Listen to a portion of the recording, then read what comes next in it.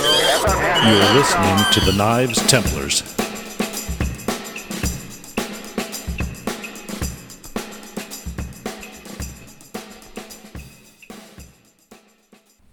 I need to get a haircut, and Chris is making me think, man, I need a haircut. We have the same haircut, just so you know.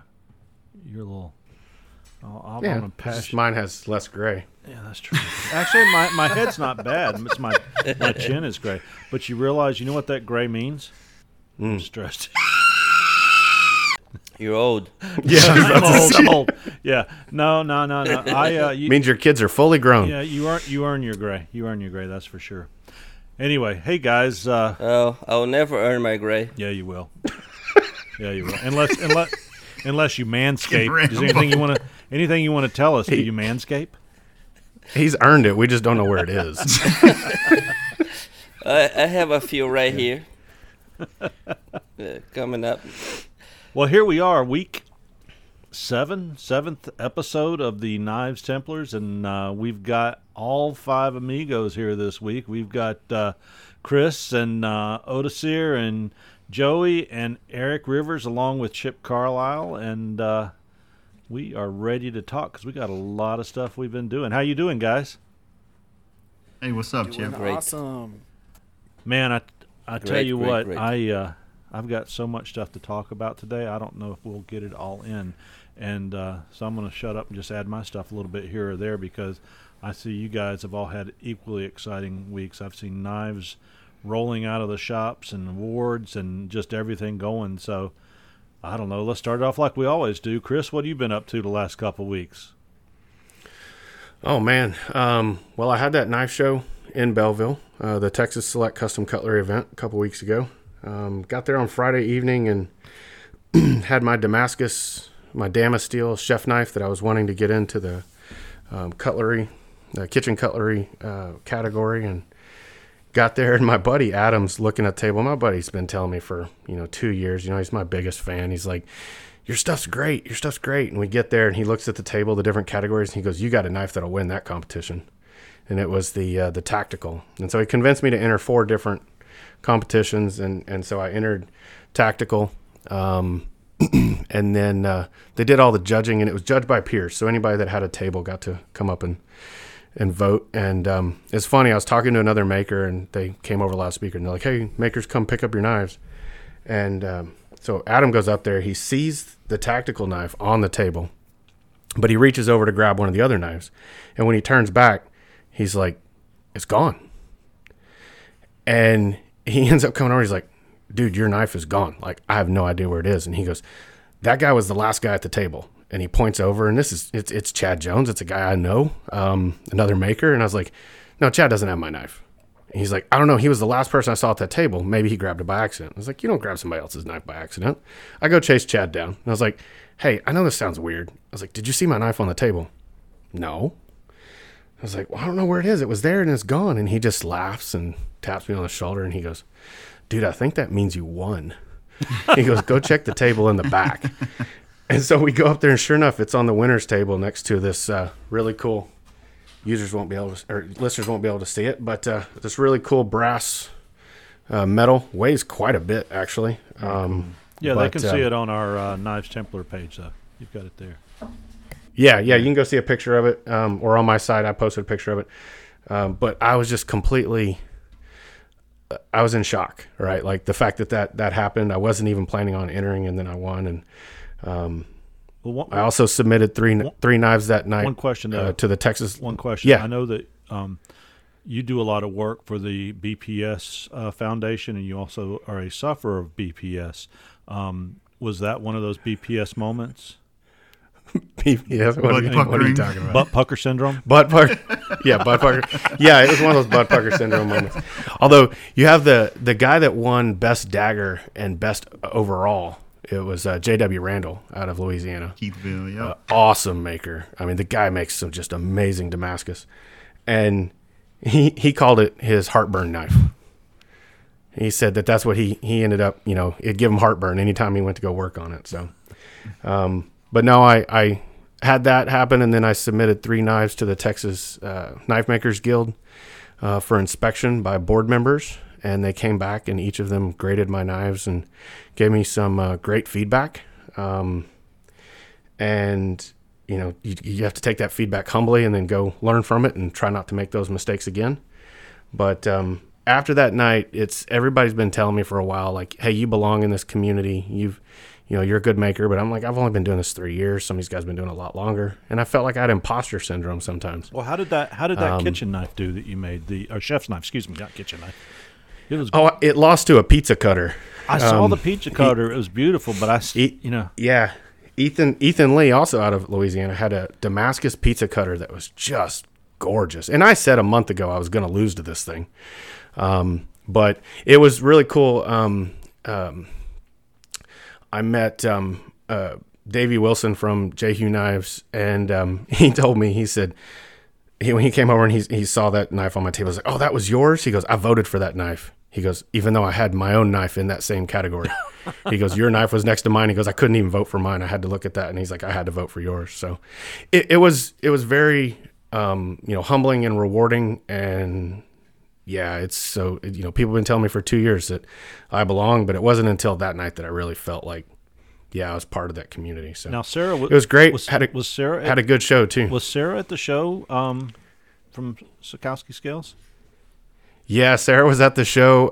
The way they had it set up was there was an indoor and an outdoor. I saw that. Yeah. And I was in the indoor. She was in the outdoor, where it was basically the rodeo arena, the livestock arena there for the county. And so big roof, and they had guys doing forging demonstrations and lots of smoke. And it was hot and it was dusty. And she's like, I made a mistake. I should have been inside.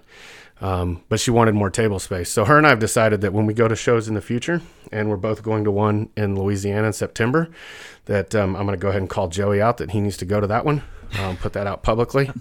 So we all pressure him into going because it's right there in his backyard. But we've already decided that when we go to these shows in the future, we're setting up tables right next to each other. They got because to see, then we can watch each other's tables. She got to see your skills though on those knives, especially the one where you won. So that was wonderful for her. Oh yeah, absolutely.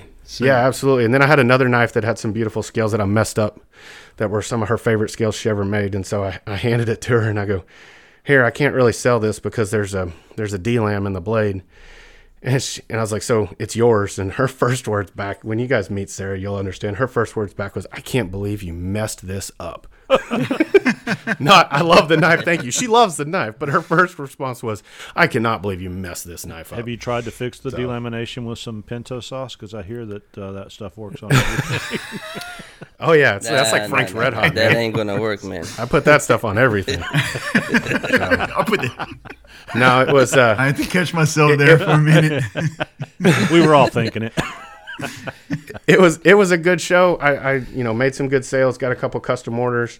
I think I sent you guys pictures of one. Some guy went over to Sarah's table and saw these coyote jawbones that were in a glow in the dark resin, and asked her, he's like, can you make a knife? And she's like, no, I don't make knives anymore. She goes, but here, let me walk you over to my friend who does. So the guy ordered a knife. He's gonna have some glow in the dark coyote jawbone handle. That'll be pretty cool. And then came back Monday and got a call on Monday, and somebody asked me, hey, is that Damasteel knife still available? Yes, it is. And so they bought it that morning. So That's awesome. it was a good week. Now, it was a really good week. The Damasteel you're talking about, the chef knife. Congratulations, man. The chef knife, yeah, the Damasteel Where chef did it knife go? with the Where did Ford it go, if you don't mind me asking? I mean, just to location in the world. Oh, it went to Kerrville, Texas. So, Good deal. out past San Antonio and Austin and whatnot. So went to it's a family member. It's a cousin, and who's bought some of my knives before. And yeah, he's like, I've been wanting a really good chef knife. And he goes, man, if I can get one that you made that looks like that, he goes, nobody's ever topping this one. Absolutely. That is that. I will say that even over your tactical knife that won, and that was a beautiful knife. That chef knife was probably one of the most beautiful knives I've ever seen, and I don't mind saying that publicly. It was just a gorgeous blade. Thank you. Sarah did such a good job, and you Oh, puckered yeah. right through the grind and got it all. I ground that thing so thin that I actually sliced a tomato before I put an edge on it. Yeah. Wow. Yeah, it's pretty So- thin. Wow. That is pretty thin. It's very thin. I told him, I said, please just make sure you're using a good cutting board. Like, there's no such thing as a glass cutting board. That's a pastry board.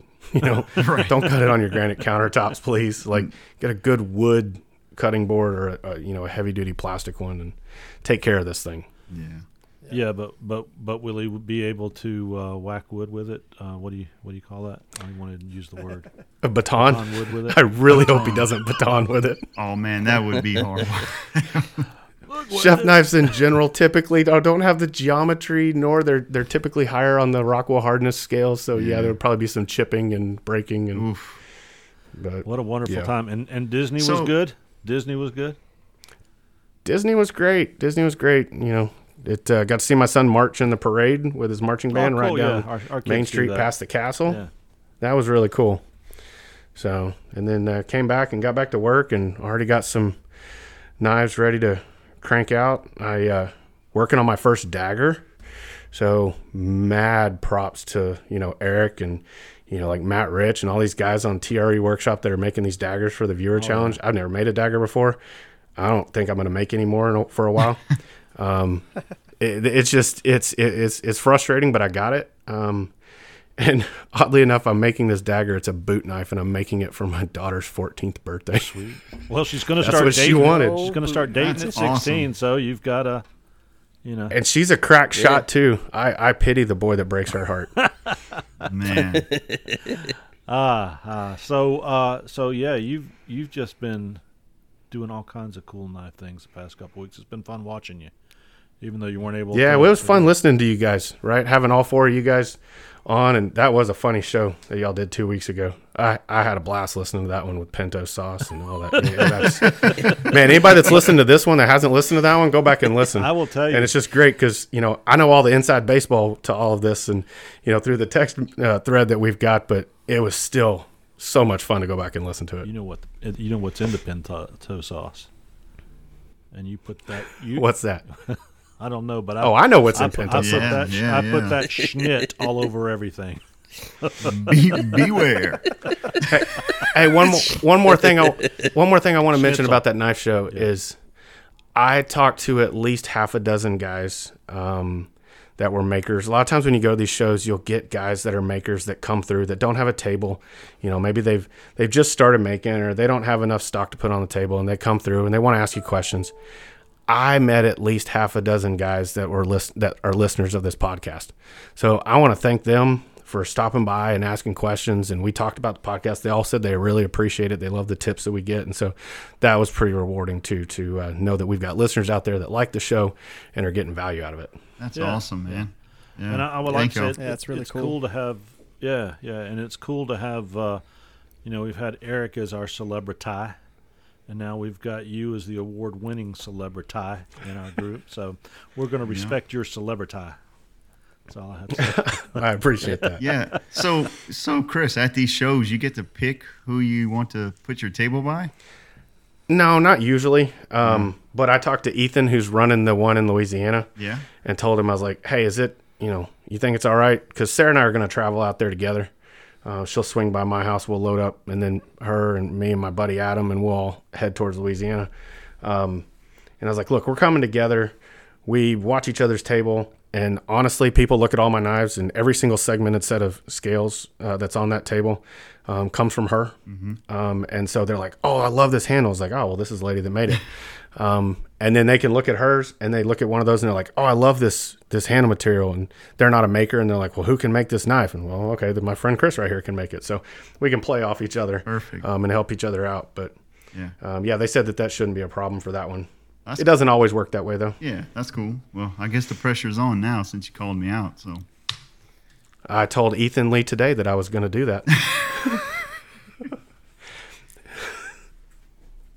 So yeah, we got to get Joey out there. I think he'll do great at a show like that. So we all encourage him and keep him on the ball and make sure he's got that table set up.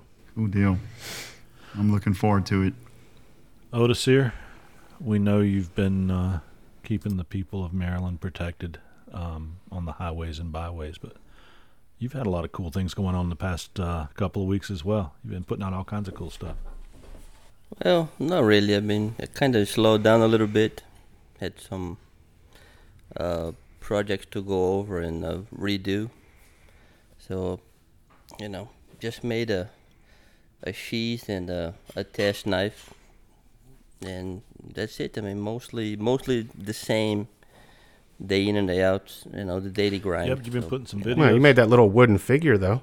You made that little friend of yours, like your Tom Hanks stranded on an island. Woody, the shark sauce man. The little planky, huh? Yeah, I call him Planky. Woody.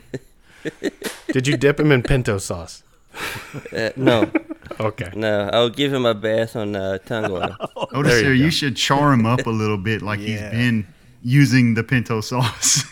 Like you got a little too close to the forge. Caught him in the back of the shop smoking that pinto sauce through a glass pipe. So I'm glad you have somebody to talk to throughout the day when we don't respond to the messenger chat.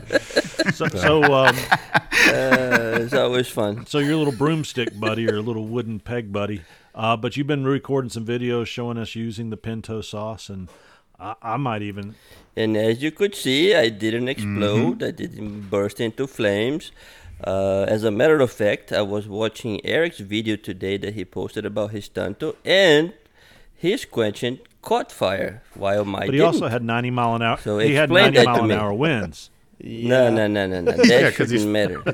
Was he? I haven't seen the video yet, Eric. Were you outside? Were you quenching in your tiki hut? Oh man, no! I No, pulled it No, outside. man, he of was the hut. outside. I saw Yeah. the whole Next thing. to all the But- expensive. Okay, good. I didn't know if you were inside the tiki hut. Yeah, I saw the video, man. He was outside on a hurricane or something, man. I'm like, That he's, was he's 2 feet from 35 his mile wooden per hour building. winds. Y'all still getting bad weather 30 up there? Yeah, it's calmed down It's a lot Texas. today, but yeah, 35 mile per hour winds, and it was man. My forge didn't know whether it wanted to be cool or extremely hot. it was kind of interesting. I would guess so, with So, all that extra oxygen air rich. blowing through. Yeah. It's funny whenever I have somebody come over and they want to make a knife, or I'm helping them, walking them through it, and I always let them make sure they get to quench their own blade, right? And I always ask them, I'm like, okay, do you want to do this the normal way like a knife maker does, or do you want to do it the TV way with the forged in fire fireball? And they all want the fireball, and I'm like, okay, well, that's not the way I do it, but all right, let's drag this thing outside where I don't have a roof over our head, and I'll show you how to make the fireball. Pinto sauce will definitely give you a giant fireball. I'll give bet you it would. BPS too. Yes. It was locked down. So let's take a break, and so we can talk about Chris's sponsor he brought on, the BPS Foundation. Pop's Knife Supply was started 40 years ago and is owned by 4 professional knife makers. Andy Roy of Fiddleback Forge, Alan Searles of W.A. Searles Knives, Joey Berry of J.B. Knife Works, and Dirk Lutz of Dirk Lutz Knives make a great team of owners carrying on the traditions and business started by James Poplin. Over 4 decades in business is a testament to the best customer service with same-day shipping on weekdays. Pops only charges actual shipping, and any shipping differences are refunded on your orders. Everything you need to make knives, from grinding, steel, pin stock, heat treating, and more, can be found at Pops. Visit them at popsknife.supplies. And now, back to the show.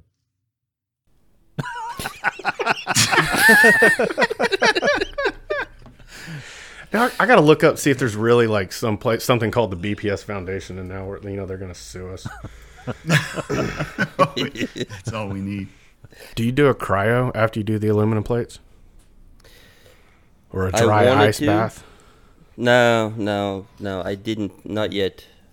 I mean, I've been doing mostly for my own use, and I found that even after the tempering cycle, I'm still at around 60 Rockwell. So, I mean, I've been thinking about it, but the extra cost doesn't seem to be worth the that extra. Well, you get an extra 1 or 2, time. ticks and hardness, but I mean, you can get a Dewar on Amazon, and get a local. Oh, you can do all it's got. There's a certain temperature it's got to get below. I think it's like negative 120, and you can take dry ice, Yep. which is pretty cheap, and you can take mineral spirits or denatured alcohol or something along those lines, and very slowly add it to get you a bucket or a pan, like a roasting pan that's 3-4 inches deep, like a serving pan. Yeah. And put it in that, and it'll crack and fizzle and pop and do all this stuff, but it'll drop down to like negative 130 something, or Really? it's below the negative 120. So Okay. it's enough. So it's not great. I mean, it's not as good as cryo. Question. But I have a question regarding the cryo. yeah. So that how long do you leave it in first, and will the cryo increase the hardness by 1 or 2 Rockwell points, or will it just make it so that is extra wear resistance? I mean, what is the the benefits of cryo? It'll increase the Rockwell hardness. I'll have to check Dr. Laren Thomas's book, but I know for certain stainless steels like AEBL, it's kind of needed. You get an extra boost out of it, but other steels maybe 154 isn't the case. For the cryo, I've seen guys leave it in for an hour or even longer. Some guys overnight. For the dry ice bath, you basically just leave it in until the dry ice will evaporate. Right, that carbon dioxide, as it starts to melt, it'll release the carbon dioxide, and then you're left with the mineral spirits. Or the acetone or whatever you used, and you can just pour that right back in the can, and it's good as new. And don't do that. And don't do that. Because I'm gonna tell you something, man. I don't know how much more performance I can expect from a cryo. As I stated before on a previous episode, I have one particular knife that I made out of S30V. And I was able to go through 7 deer, skinned and quartered, and all the way through without ever having to retouch the edge. Deer. Yeah, S30 is one of those super steels. It was 87 deer last time we talked. And I went through, I read the recipe for the heat treat. The only thing I couldn't do was cryo at the time. So I would have been able to do 8 deer instead of 7 with the cryo. Or well, weren't you also like buck naked under a full moon? Yeah, and it was 87. Yeah, well, I have that going too. I mean, you know how Pinto rolls. Yeah. Wild. And his little wooden buddy.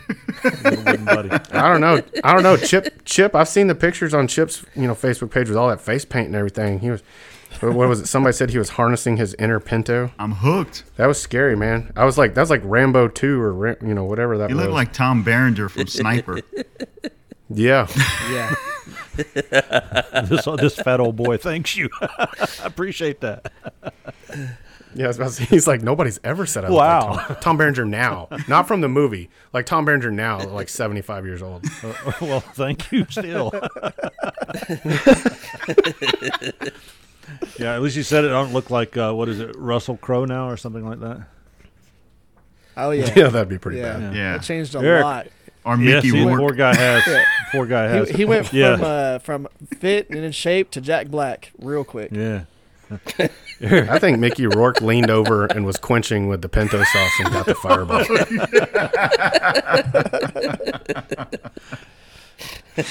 Speaking of fireballs that we saw on YouTube today, you put out a video. What's been going on at the Rivers Forge and Knife Works? Well, lots of stuff. Of course, we have the Dagger Challenge of videos releasing. What would be tomorrow, as we're recording this. So on Friday, the 15th, and that's when those are going to release. They're going to release at I think it's 11 a.m. Central Time. So it's gonna be pretty cool. Let everybody see all these videos. It's 18 knife makers that ended up actually fully going through with the challenge, and it is gonna be something else. It's the largest knife making, I guess you can say, challenge or competition on YouTube, and then like all of YouTube, and it's one of the largest knife making challenges in the world. So it's a pretty big deal, because I mean, everybody's from all over the place. We got people in Europe, we got people, literally everywhere, all over the world, competing in this, and it's a few million subscribers worth of worth of subscribers, and it's gonna be something else. And there's such a huge variety. You got everything from simple looking daggers that were made out of Wootz steel to complicated stiletto style to quillions to push daggers to of course my double bladed dagger and all of these different things. It's absolutely crazy the amount of stuff that you're too people humble have to call it created. Darth. You're too humble to call it the Darth Maul. Yeah, no. So I've had people call it the Darth Maul, and I've had people call it the Thanos dagger. And yeah, because the whole double bladed thing. But it is absolutely awesome. I'm happy that people can finally watch that episode. It's a little bit different than what I typically do editing wise for my videos, and I think people are going to have fun with it. I think people are going to like the episode. It's different because it doesn't have any of my normal intro and outro music, and it doesn't have the normal intro. It's got a completely different intro. It's going to be something else, but I think people, like I said, are going to like the format that I did with it. And between that and, of course, working on the Tonto, and I've got a few other builds that I'm about to start and a few builds that I'm about to finish. But I'll tell you this. Can you create a Hamon on 8670? Yes. Does it create a pretty Hamon on 8670? Not really. not like what you would typically, see. Like I've done Hamons on 26C3. That leaves the most defined line possible. I mean, it is a line that follows whatever pattern you did your clay with, or you did whatever you're going to put on there. It follows that line perfectly. With this, it's kind of like a suggestion for where the color is going to change. It might be, here's a little bit darker here, and then over here it's a little bit lighter, and then right here it's jet black. But but I like some of those. I liked when I saw it. I hear exactly and saw what you're saying, but it still has a really unique look. Yes, it really does, and I really enjoy the look of it. I'm about to go through and I'm re-sanding it, and then I'm going to etch it and see what it looks like after this next etching. And I haven't decided exactly what I'm going to do. I was thinking about sanding it and gun bluing it and seeing what that looked like, because I can always just sand it back off and do a different thing. I mean, that's the coolest part about it. I'll be finishing it for the next video that it releases, and I just want it to look exactly how I want it to look, and I haven't exactly got there yet, so I'm going to keep playing with it. But I wanted to show people what it would look like if you did a Hamon on 8670, because there's like 0 videos out there on YouTube or anywhere of someone actually trying it. And you got so many different opinions and people saying you can do it, you can't do it, and all this stuff. So I just wanted to show myself trying it and seeing what it did. I will tell you this. If you're going to do it, you really want to focus the heat on the actual exposed blade area, and not let your clay or whatever you're going to put on it on the spine get near as hot, because you have to soak. Well, you don't have to. I kind of am picky with this stuff. I did mine. It fluctuated between 1500 and 1550 because of the wind and all that, but I let it soak for almost 5 minutes in the forge. How are you probing your temps? I've got a thermocouple, and then of course my electric thermometer. The downside to the electric laser thermometer is if you let the heat focus too much on the front of it, that will throw off the temp of your laser. So let's say the plastic around the edge of the viewers aren't going to be able to see this, but if you have this front section towards the heat for too long, and this heats up to like 100 degrees, it'll throw off the temp for what your laser's reading by 50 to 75 to maybe even 100 degrees itself.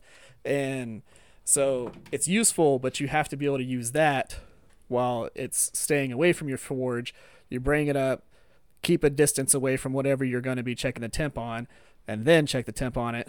But I'll tell you, it's all about thermocoupler and actually making sure that you're trying to keep it where it needs to be, and you're moving the blade in and out of the forge and letting it do its thing. It's a pain in the butt, but for steels that are supposed to have a soak time, I would prefer to have at least a 3-minute soak time before I quench it.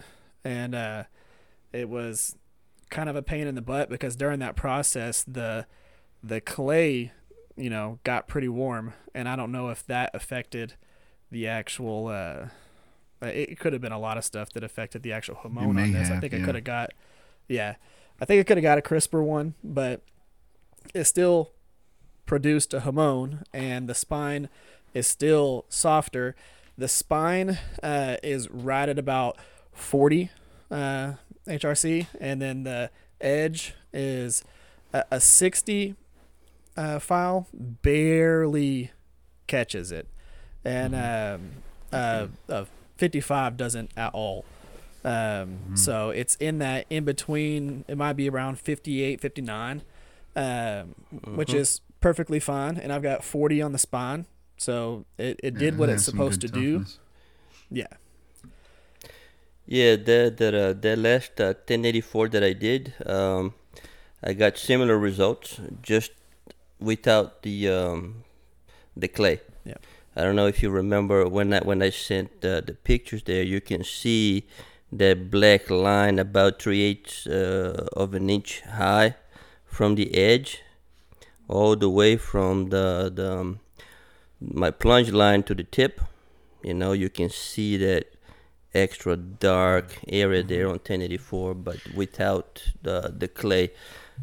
And I got pretty much the same thing, around 40 on the spine, and after tempering, barely under 60 on a file on the edge. So yeah, I got some pretty good stuff there too. Eric, where did you find that laser gun, temperature gun that would go high enough to 1500 degrees?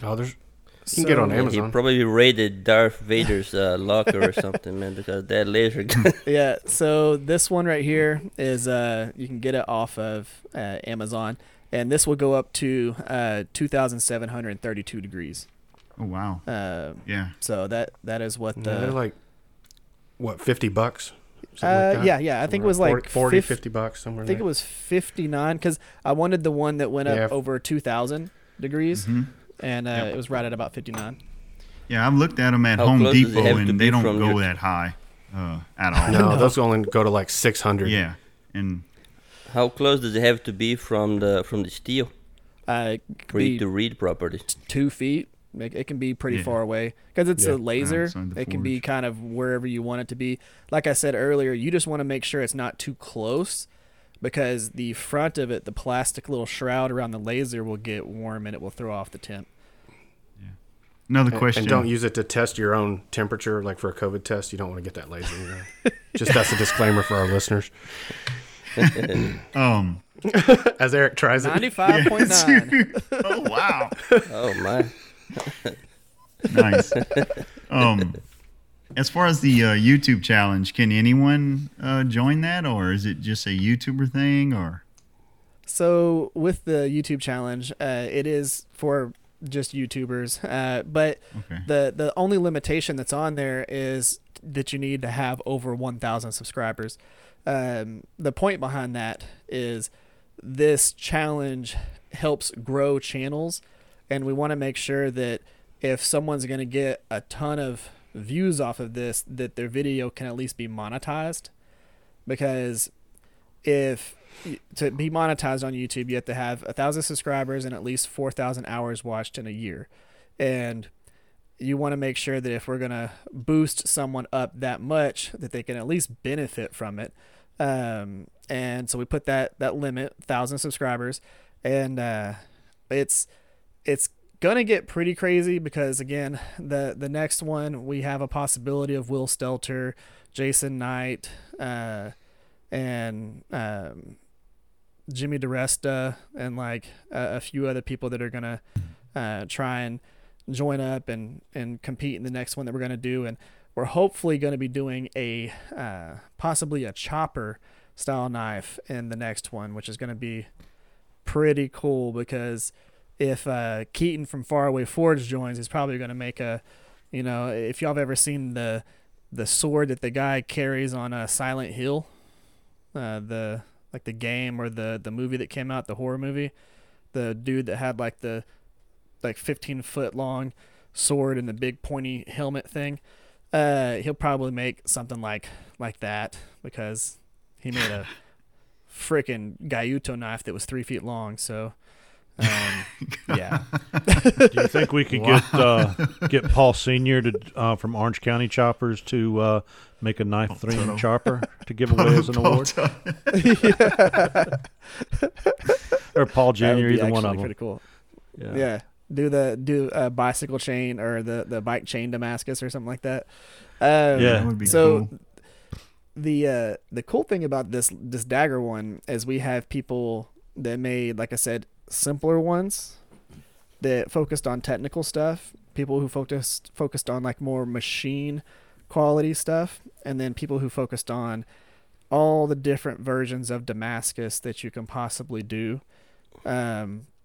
We got one that has like the guard on it is wrought iron that they over etched so that it ate away a lot of the fibers in wrought iron, and then they melted in copper into that to make it look like some crazy rustic, just old school thing. And it is unreal. Like there's a bunch of people in this that just made crazy stuff, and the youngest person on it is 17 years old. A kid named Liam, that 17, and he made a beautiful stiletto style dagger that is nuts. Is that Liam Penn? Yes. Yeah, he did did some of his apprentice work under Will Stelter. Yeah. He's something Is else. there a size limit for the daggers for the challenge? No. So we were thinking about doing parameters. We had probably a 5-hour discussion on the Slack channel that we have about whether we wanted to do parameters for the next challenge, and I advised everybody against it. But we didn't really do parameters. The whole point behind not having parameters is you have those on shows like Forged in Fire because they have to be able to eliminate somebody to go to the next round. Like you have to be able to say, you and you made it through, but you didn't because you didn't meet XYZ, and that's the way for them to eliminate. But for the YouTube challenge, I mean, we have hundreds of thousands of people that are judging this thing, and a lot of them could care less whether we made a hidden tang knife or a full tang knife or a knife that was between 13 and 20 inches or any of that. They just want to sit back, relax, and watch us beat on stuff and grind things and cut things. To them, to people who watch YouTubers, even if you're a full-time knife maker that just happens to do YouTube, to them, you're a YouTuber that just happens to do knives, because they're seeing it through the entertainment aspect of it, not this is what you do for a living, because to them, they watch you on YouTube all the time. That's what you do to them. That's you film yourself doing things. The Alex Steele, it's the Alex Steele approach, right? Like, he doesn't have 3 million subscribers, or I don't know how many he has, but he's got millions, right? He doesn't have that many millions of subscribers that are blacksmiths and bladesmiths, right? It's just people that like to watch it for entertainment value. Yeah. I know there's definitely a following because, there's some non-YouTubers that are just like building along with y'all, it looks like. Mm-hmm. Yep, there's a lot of that. Yeah, it gives a lot of ideas, a lot of things to think about. Yeah. Now, you all got me thinking about, I want to make me one too, right? I want to probably start working on a dagger. Mr. The Riot here, he posted some pictures earlier today of a pretty little dagger that you drew on a computer. So, yeah, I think I'm going to take a page out of your books and gonna start making a deck. Speaking of that, Joey, you've been tell us about the software you use. And I know that it's a subscription service, but what have you been working on the last couple of weeks as well? I've seen some neat drawings and products coming out of your shop. Yeah, I've just been designing, doing a lot of designing and tinkering and changing things on some of these knives that I've showed y'all. And so I just want to basically been focused on trying to get some stuff done, like getting a logo made and trying to gear up to do this show now that Chris called me out. So now, where's the show at? Located? It's in Lafayette, Louisiana. Yep. So that's about 6 hours from me. Yep. Yeah, you should come on down. Yeah, you get to meet come on me, down, Riot, man. and Sarah. Yep. I was going to say, you guys get along to with a bunch of other you guys really get cool to meet makers. me, and I'll wear my grease paint. So I mean, Hey, when I'd is be the show? like Tom Chris. Berenger. We'll be at the show and be like, Chris, who's that guy? That guy looks is like that Tom Uncle Berenger. Si? Is that Looks Uncle like Si? Tom Berenger. That's Tom Berenger. That's Tom Berenger. Hey, when is the show? It is September September 10th. Yeah. Yeah, because I think September 11th's on a Sunday. I'm pretty sure it's September 10th. Yeah, because the first one they did, or the second one they did, was on the 11th, and it was kind of cool because they wanted to keep doing that because of the whole 9/11 thing, and so. But yeah, I've just been designing, making a couple of different blades, and now that I got everything designed, I'm gonna quit designing and start actually processing some of these blades and get them finished and done for this show. So that's basically what I've been trying to do. So Joey, when you're doing the designing, are you using knife print? I am. I do use knife print. I use knife print. I think knife print's a really useful tool for me, my opinion. Normally what I do is when I start designing something, I'll put it on paper first. Uh-huh. And then Have you ever imported it in? Yes. Yep. Yeah, where you import it in the paper and then trace it in the program? Oh, yeah. No, I'm serious. The trace function? Yeah. Yes. It saves a lot of time. Yes, absolutely. And then from there, you can do all your tweaking. You can change the geometry how you want it, do what you... and so I've been doing a lot of that, and I think knife print's a really useful tool. Watching Eric make it rain with templates. Yeah. Eric's making confetti over there with all of his templates. I think it's a great tool because I just wait for you to do something and then I copy it, put my name on it, give it some American Indian name, and boom. Chip, I've been waiting. I've sent you a profile. You haven't even did anything yet with it. It's in a folder in my book of knives to make. I've got to get inspired. Got to get inspired. I mean, you didn't even tell me if you liked it or not. Oh, I'm sorry. I thought I did tell you. Oh, yes, oh. I like it very. Don't hurt his feelings, man. Don't make the Riot mad.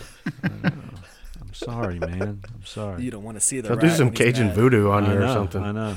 No, I do like it very much. Here, man. And honestly, I was looking at the grind on it, and I thought maybe I should wait until I get my Ameribraid grinder.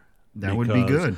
I would like to get a wheel with it and practice on that and do a little different type of grind. Hollow grind? Yeah, do a little different type of grind on it. Basically what I recommended.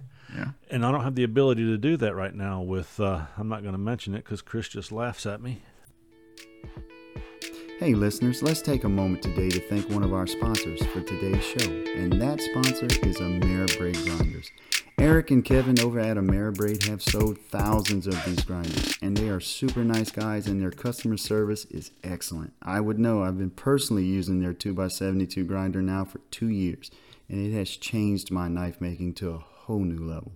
So if you're in the market for or looking to upgrade from that 1x30 or 2x42, then give Ameribraid a look.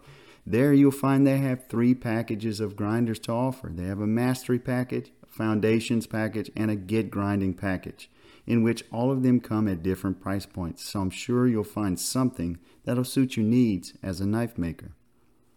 Also, Ameribraid has a ton of innovative attachments for their grinders. So listeners, you can find out about all of this at www.ameribraid.com. Go give them a look, see what they have to offer today. And now, back to the show. Grind with the Dremel. And Hey, a I'm 2 just by saying, Dremel and if anybody from Ameribraid is listening to this podcast, give this man a discount so he can get himself a grinder.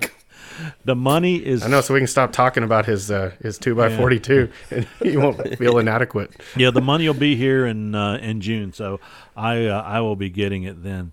But yeah, I do love. He only has to sell 37 more flushing knives. Right. That's it. Let me tell you what I've been doing. I have learned. Do you know that if you batch knives, you make knives quicker? Duh. Yeah, you have to throw the artist Absolutely. totally out. And here's what I figured, and it was an epiphany. And I think you just have to discover it. Is that if I make all these blades, I do all these rough grinds, and then here's the trick. Then you heat treat them and temper them, and then you go back to finishing them 1 or 2 at a time. But they move quickly that way because and what I did, I've made 5 knives. That's my biggest batch right now. I've got 5 knives sitting on my bench, maybe a 6th one tomorrow morning. But if you figure an hour to get my forge up and heat it up and heat the knife and then put it all away, I've spent an hour per knife. And, 3 hours, 4 hours tempering. And so if you do that 5 times 4 is 20 and 5 times 1 is 5, I'm doing 25 hours worth of work and probably, maybe 3 or 4 hours worth of work. So I'm keeping track of it. Doing 5 or 6 is like the perfect size, batch size. Yeah. I would say it depends upon, like I have the kiln, so for me it's how many I can fit in the kiln. Right. Also, how much oil do you have? Right? I mean, if you've got that big old vat of pinto sauce, then you could do a lot, right? But if you've got... I know where to 6 get gallons. pinto sauce in a few minutes. If you've got 6 gallons. If you've got 2 gallons of Parks 50, it's going to heat up too quickly if you do more than about 4 or 5 blades. Yeah. So you need more. You need volume so that you can dissipate the heat more, because once that gets too hot, then you can't do it. Now you're having to wait around for it to cool off. Well, I've actually which got 5 gallons of Parks, and I can set up a second quench tank because I've got the ability to do that. Yeah. Get you one of them Are you big profiling 50-gallon your blades, drums. or you so you having can set them? that forged in fire fireball coming out of there. Yeah. Well, I Are you think those are. profiling your I think blades those are yourself, 30 or you I gallons. think it's having called them Fire profile for for you? Show, Pinto for Dough, or something like that. Yeah. I've been debating about doing that, but I don't want to spend all the money on the Parks 50. That's a lot of Parks 50. 30 gallons? Yeah. Yeah, that's expensive. Yeah, that is very expensive. But I got 5 gallons too, but I didn't say. I hope I didn't say 50 gallons. I've got 5 gallons. So what? Yeah, you said you had like 5 You to said 6. 5. Okay. Yeah, you said 5. I said get you a big old 50-gallon vat and just that way you can get the bigger fireball. Yeah. I got you. So the other thing is, it's going to speed it up. I'm making my last knives in a coal forge, at least for making lots of knives. Like I said, I've got this love affair with my coal forge. So today I deposited the money, and tonight when we hang up, I'm going to be ordering my Majestic forge. And I went back and I started ordering at the beginning of the week, but I went back and looked at other forges, the pluses or minuses, and I just couldn't say no to it. I could save some money and get something else that I don't know if it's necessarily inferior, but this thing looks so well made, and it's got the seal of approval from one of the best knife shows out there that I've never seen an episode of, but I've seen those forges. I'm going to go watch a show this week so I can report back next time. And I'm just going to go ahead and break my thing. The best season is season 4. Season 4, okay, I'll go back and watch that. But so yeah, I'm ordering it, and I think it's a week or 2 to get it in. So when it gets here, I'm making a couple larger knives right now, and I wanted those to be the first ones that I put through it. And I'm sure I'll have good things to say on the other side. So most importantly, do you got all your propane and propane accessories? I do.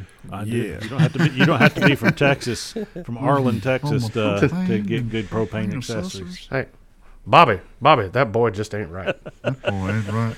God damn it, Bobby. Nah, see, the riot, he needs to be the boomhauer. You know, that's the. I'm gonna tell you something about being on spin. We've got some of those younger makers that Eric was talking about, those 17-year-olds that are listening right now going, what in the world are these guys talking about? I do not understand these references. Eric, you talked earlier about Liam studying and apprenticing under Will Stelter. I was like, man, you combine the two of their ages and you can add a third maker and they still won't get to chip. No kidding, huh? Yep. It beats the alternative. A long, long life beats the alternative. So those Majestic forges, I've looked at them too because I just have right now it's and I don't use it for heat treat anymore, so it's not used as much. But I've got an old Freon tank that a guy here in Texas makes, but I've looked at like the 2-burner and 3-burner, and I heard y'all talking about that on one of the previous podcasts. The only thing, and Joey, you've got one of these, right? I do, yeah. Okay. The only thing that I had read where people had any form of complaint about them was they say that the exterior, like it does get hot, right? Like it will heat up your shop. No doubt. No doubt. Yeah, and that's why when you see those guys on Forged in Fire and they're drenched in sweat, yes, it's because those things put off heat. Yeah, but any Yeah, I use that during winter to heat up my little shop. any self-respecting I went through a couple of propane and tanks. I don't really I'm telling push you that. mine. I mean, it gets hot. any self-respecting blacksmith or knife maker needs to be covered in a little soot and sweat. Just got to look the part. Now, Joey, what size propane tank do you use for that? 100 gallon. The 100 pound. Sorry, 100 pound. Yeah, the 100-pound, the big one. Yep. Yeah. How long does that last? I don't think you've run out yet, have you? No. I've got How fun is that to get that refilled? Oh man, I know you leave with your pocketbook hurting. Now, I've got a regular propane tank right now off of an old gas forge because I use coal. I don't use propane and propane accessories. So I've got an old tank. How long will that last? How big is it? Just a regular grill Like size a 20 tank. pound? Yeah. The 20 pounders? Yeah. Like a 5-gallon. Yeah, you'll probably heat treat maybe about a dozen knives. Oh, with well, it. that's cool. Yeah. So if you're if you're forging with that tank, you'll do Yes. a couple miles. Yeah. Yeah, it'll go fast and it'll freeze up, It will definitely especially freeze if up. you're running multiple burners. Yeah. Yes. If you don't want to freeze up, there's a neat little trick you can do. Have a 50-gallon drum cut it in half, fill it up with water, and have just sitting in there. It will be bobbing on the water. Yep. I'm glad you It said will keep water it and not from soak it in freezing. pinto sauce. Or No, That would be pinto sauce for bad. that. That would be Pinto bad. sauce is torch underneath extremely. it, little burner, Yep. little nice warmer underneath there. Yeah. Lights just, that you lights know, that some- propane some- tank and shoots it off like a Turn- rocket. Goes like 3 turn- miles into some- space. Turn the forge and have it pointing toward it, Towards the tank, keep it nice and broad. Well, if I'm and doing make sure the line is touching the side of the forge, and Yeah. Well, and as you're hammering, Yeah. make sure your slag and all those sparks are like flying towards yeah. the pinto Yep. sauce. Y'all Yep. completely Hey, man. ignore us, Makes it listeners. fun. Just Yeah, don't completely- please. This is a disclaimer. Please don't do any of this. Don't do any of We are that. not No, liable. but yeah, I mean seriously, you can keep it from freezing up just by put it in some sort of warm water and just let it float. So if you drink enough in beers there, and just relieve and you yourself on keep the it- tank, would that be enough to break up the ice? It depends on the outside temperature. You might not do anything. Oh, You don't yeah, want up to freeze in there, yourself. Maryland, man. You don't want to freeze yourself to the tank. That's for sure. Well, if you get that, if you get that, thermometer, that digital thermometer, and you can check to see what the temperature is as you're relieving yourself on it, and see if you can lower it. Should be around 97. You gotta get real 98 accurate degrees. though with that. Yeah, look at that. You gotta get real accurate with that laser, though. 98.6. Yeah. I think we might need a break from one of our sponsors. Hey. We'll be right back. Yep. As knife makers, we all know the importance of quality handle material. Something that's both tough yet beautiful will increase the value of your knives and allow you to build something that your customers will love. When it comes to the handle material for my knives, I choose Swikowski scales. Run by Sarah Halpane and her mentor Alex Swikowski, they have a combined 20 years experience making handles and knives. They offer stabilized burls, exotic hardwoods, vintage micartas, and some of the best segmented scales in the business. Find them on Instagram at Swikowski Scales or on their website, swikowskiscales.com. That's SWIECZKOWSKI scales.com. Winging it. It's going pretty well, guys. I'm enjoying this. We're getting good at this. Oh, this one's fun. I'm glad to be back. I'm glad you are. Yeah, man. We're glad to have you back. So yeah, Chris, congratulations on your accomplishments there. You know, it's something. Thank you. You could actually sit around like I'm this. jealous. Just, Like I'm. just hold Yeah. that pinky up. Oh, that's how I drink should. I drink my tea with my Yeah. pinky Yeah, I up would now. sit and just Yeah, when you you talk to should. people, I just don't- hold your pinky up. Yeah. This is Chris. Looking very majestic on those photos there with them beads like- and everything. You know, Yeah, he's like, really nice. I don't always win knife competitions, but when I do, I do. I tell you what though, I said earlier that's when I felt like I really arrived as a knife maker, but that wasn't 100% true. It wasn't until a couple of days after when I got my first internet troll. Oh yeah. That's when I felt I had really arrived. Yeah. So tell us about this internet we've all- troll. Yeah, we've all chatted about this, but I'll bring the listeners up to speed. So, my knife that I entered was one of my Ridgeback designs, right? And it's got a harpoon fin or swedge or whatever, a tactical, look to it, right on the top, on the spine.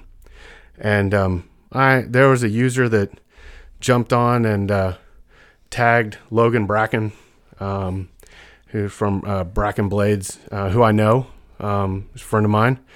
And he has a design that also has a swedge harpoon clip called the Nightmare. And this guy tagged him and said, "Hey, Logan, this looks a lot like a Nightmare, doesn't it?" And I thought, I shouldn't really entertain this guy and respond, but I did. And I mentioned that, hey, I respect Logan as a maker, and I've been designing this knife for, 2+ years. I've only known Logan for a little over a year.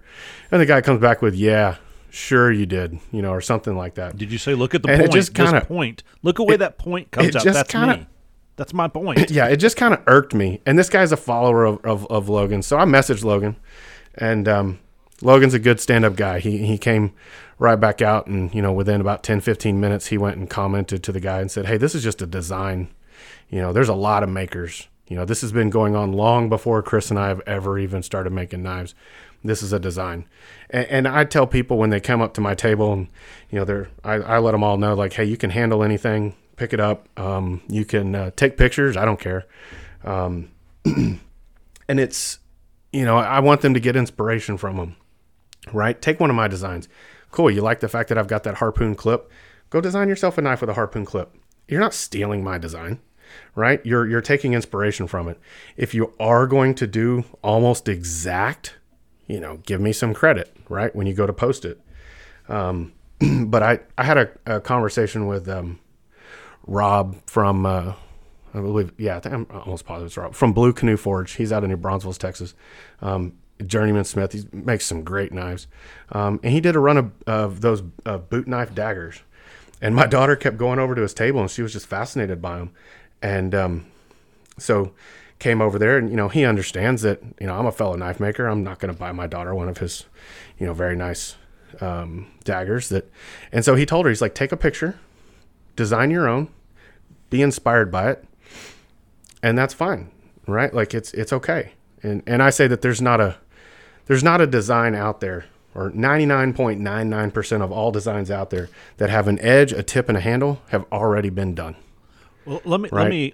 add this to it. I have talked a little bit about my fishing lure business, and I still make fishing lures from time to time for special folks.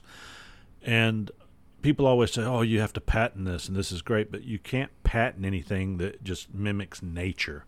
You can't patent something that looks like a fish. You can't. It's got to have a mechanical advantage.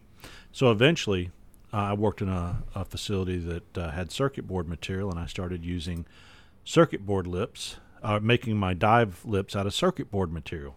Somebody said, "You sure should patent that or get the rights to it." And I'd already done the other thing, looked into it, and I just didn't approach it. And then I made some lips for a particular guy that was in the industry. And next thing I know, I tell you, if you go to Bass Pro Shops right now, those expensive lures all have micarta lips. And I mean, I don't know if I'm the father of micarta, because if you look for, BPS on online, you're going to find BPS has many different meanings, and many people have it, and you're not the first one to coin it there, Chris. But now we know why Chip doesn't like micarta. but Exactly. But you see a lot. No, I don't. It's flattery. Now, if you look at knives, you don't really have to get into the whole. It's got a knife. It's got a handle. Yes, they have since the beginning of time. But what gives it a mechanical advantage to set it out? If you're, I'm making a knife right now. I think it's kind of like what you were saying. I was totally inspired by Trolsky. He's just got this beautiful design, and I'm making a knife right now. And I'll probably end up selling it, or I'll give it away to a friend, probably sell it. And I'm going to tell you right now, I'm inspired by his designs. I tell you what, you can't lay it up against any knife that he's made and say, hey, that's his exact design. Nor can you look at the finished product and go, my gosh, this looks like a Trolsky knife, because I can't emulate those exact little things that he does that makes his knife so beautiful. I can only do what I do. Well, and even if you did, it's got your personality, right? It's got your take on it, your twist, subtle curves differently. It's got your maker's mark, your choice of handle material, your pin placements. Trolsky's pin placements are very distinct, right? Gorgeous. He's got one very, very far up, at the front of the bolster, very close to the ricasso, much closer than most makers. And a lot of times he's got one lanyard hole in the back, right at where it comes to that point, right? I mean, beautiful design. But Trolsky didn't invent that design. He has his look and take, and as long as a maker's not trying to replicate 100% down to every last little detail of another maker's work, right, then it's inspiration, right? Oh, yeah. I mean, just like music has been. Who influenced the right, artist as a musician? Art, music. Yeah. It's all. I sure would it's all like to theft. copy the. I sure would like to copy his pepper though. His pepper is like the coolest, most simplest, coolest little maker's mark. I love his pepper. It reminds me, there was, if you guys ever saw, we're all of the appropriate age, except for Chip, he's a little older. But Vanilla Ice back in the 90s when he came out with Ice Ice Baby, and it's I used to have Queen's a Vanilla Under Ice Pressure. Oh haircut. yeah, It's ding ding There you ding go. ding ding ding, not ding ding ding Yeah. ding ding ding ding. yeah. Yeah, the Mine way he goes did like it, this. it was like Mine- mine's a little different. Mine Yeah. goes ding, ding, ding, ding, ding, ding. Yours goes dun And dun it's- dun dun dun dun. Right. We're like, oh, okay, yeah. It's the same thing, right? It's first time I made one of my barbecue slicers. It's got a K-tip, right? Ah, There's no maker that invented the K-tip, but Jeff Fader does it very well, yeah. and he's got it on his. And so I made a K-tip knife. I posted it. I tagged Jeff and said, hey, I was inspired by his work. Mine's obviously different. I've got a different heel height. I've got a different handle shape. I've got my handle that I put on it, not his. And he came back and said, hey, looks great.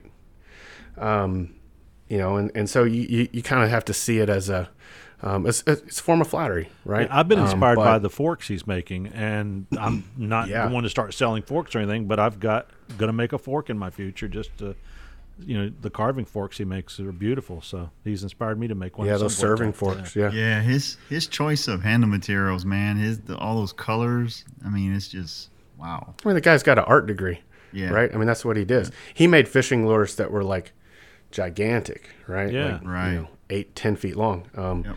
but very distinctive style, right? Mm-hmm. If I was to go out and do the exact same handle material on the exact same knife, yeah, I if I did it one time to say I could do it, great. If I decided to make a market out of it and try to go replicate and sell knives and be the, hey, I'm going to undercut his prices and do the exact same knife for 25% cheaper, okay, yeah, there's something wrong with that. But no makers are doing that I know of. Well, I did have an idea of standing out in front of Walmart and selling my own brand of forged in fire knives. I will tell you really? this. If I ever see a knife that has a Texas flag on it, I immediately think Etsy. That is like probably. Wait, hold on. So you got a You're problem? from Etsy. You are from Etsy. My tattoo is from Etsy.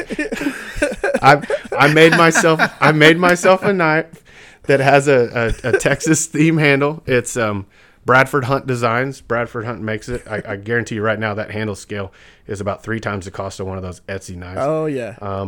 Is it? But yeah, no, I made that knife and then I had it tattooed on my arm. Hey, so. but is that knife the Damascus, the Pakistan Damascus, or is it? Oh yeah, that etched Damascus blade. Damascus. Yeah. Hey, Made from hubcaps and soda cans. do you guys get those guys on Instagram that always follow you and Gosh. send you I got messages one going, today. do you want to buy an axe? Yeah, It's they're like, why are wanting you to soliciting sell me me? pre-made knives. And they're like, you can put your logo on this. And I'm like, Nah. They're always Dude, I gotta soliciting show you you. guys. like, I got a friend request today from a guy named Perry Phil, and he's a handmade maker out of Atlanta, and he basically makes Pakistani knives. yes, And I'm Yes. like, I I have a guarantee book- you're not in Atlanta. exactly. I Like, have a I've bunch never of seen followers this like guy. that. We don't share I had any this guy friends. in the shop, No. and he bought a whole bunch of these Damascus knives, and he brought it over, and he is stamping his own brand on them, and he's selling them as if he's the one making it. What? Oh, those probably came from Texas, actually. Yeah. They came from Pakistan via Texas. There's a company Wait. here outside the Houston area that imports all of these from Pakistan and then sells them to other guys that will then etch their logo on them, and they'll say that they're handmade, and then when you ask them if they made it, they've always got some story about I've got some cousin that this there's never a straight answer, but they always say that they made it. Yeah. Right? I've seen those knives in person Yeah. at a Virginia gun show. As a matter of fact, there is one coming up next week called the Nation's Gun Show. I go there just to throw and look. I do too. I mean, there is so many. I do it at the car shows. Looking knives That's in not there. a knife. This That is a knife. amazing. Your knife shall I'll be not taking pass. some pictures and sending it to the I group. like how you said that. Sending it to you guys, but it's some crazy You ever stuff tell them in your there. knife shall I not picked pass? up some blades and some swords that they make, man. It looks like a fish hook, already warped from on the table, warped. I mean, Can come you on. hand them out any Well, reject stickers? Maybe from they the were in a Maryland- hurry. Hand them some reject stickers from the Maryland Department of Transportation. This Yeah. shall not pass. So what I like is whenever you This shall not whenever pass. you see the titles for the knives, and it's like hand forged, handcrafted, chef, tactical, tracking, K-bar, Yes. flesh And the knife, grammar's random off and skinning it's knife. misspelled. And, Yes. Yeah. Forged Yes. on an unguarded 25 horsepower motor with being being Forged speed controlled in with only my the foot. finest flip flops. Yeah. Yes. You know, yes. Sitting you know down what I on the think? dirt floor. it's the people who actually import those knives and sell it as their Yeah. own in here is a lack of self-respect and Oh, yeah. pride. Because when I put one of my knives for sale, you can bet your bottom dollar that I made that pinto knife, sauce. and I wouldn't put my name on that knife if I didn't do it. I had this, I will not name names because he might listen to it later, but I had this guy ask me, can you make me a knife? And then don't put your name on it, put my name on it. So now, man, if you want a knife, I'll put my name on it. And if you want, I'll put some special marking on the other side for you, or even put your name on the other side for you. But my name has to be on that Yeah, side I've of the told knife. people I don't. Because I I don't made put it. anything. If you went to Nike and you got a polo shirt, right, and you want to have your logo embroidered on one side, you don't go to Nike and be like, hey, I really like your shirts, but I want one without a swoosh. Yeah. They're gonna be like, no. Yeah. See ya. I've told people Get that outta I don't put anything other Yeah. than my logo on knives. I don't have any intention. I'll put. He said, I'll pay you the same. I'll pay you the same for the knife. Said, but I just don't want your name. I said, no deal. You either have my name on the knife or you don't have a knife at all. So I walked away. Said, forget it.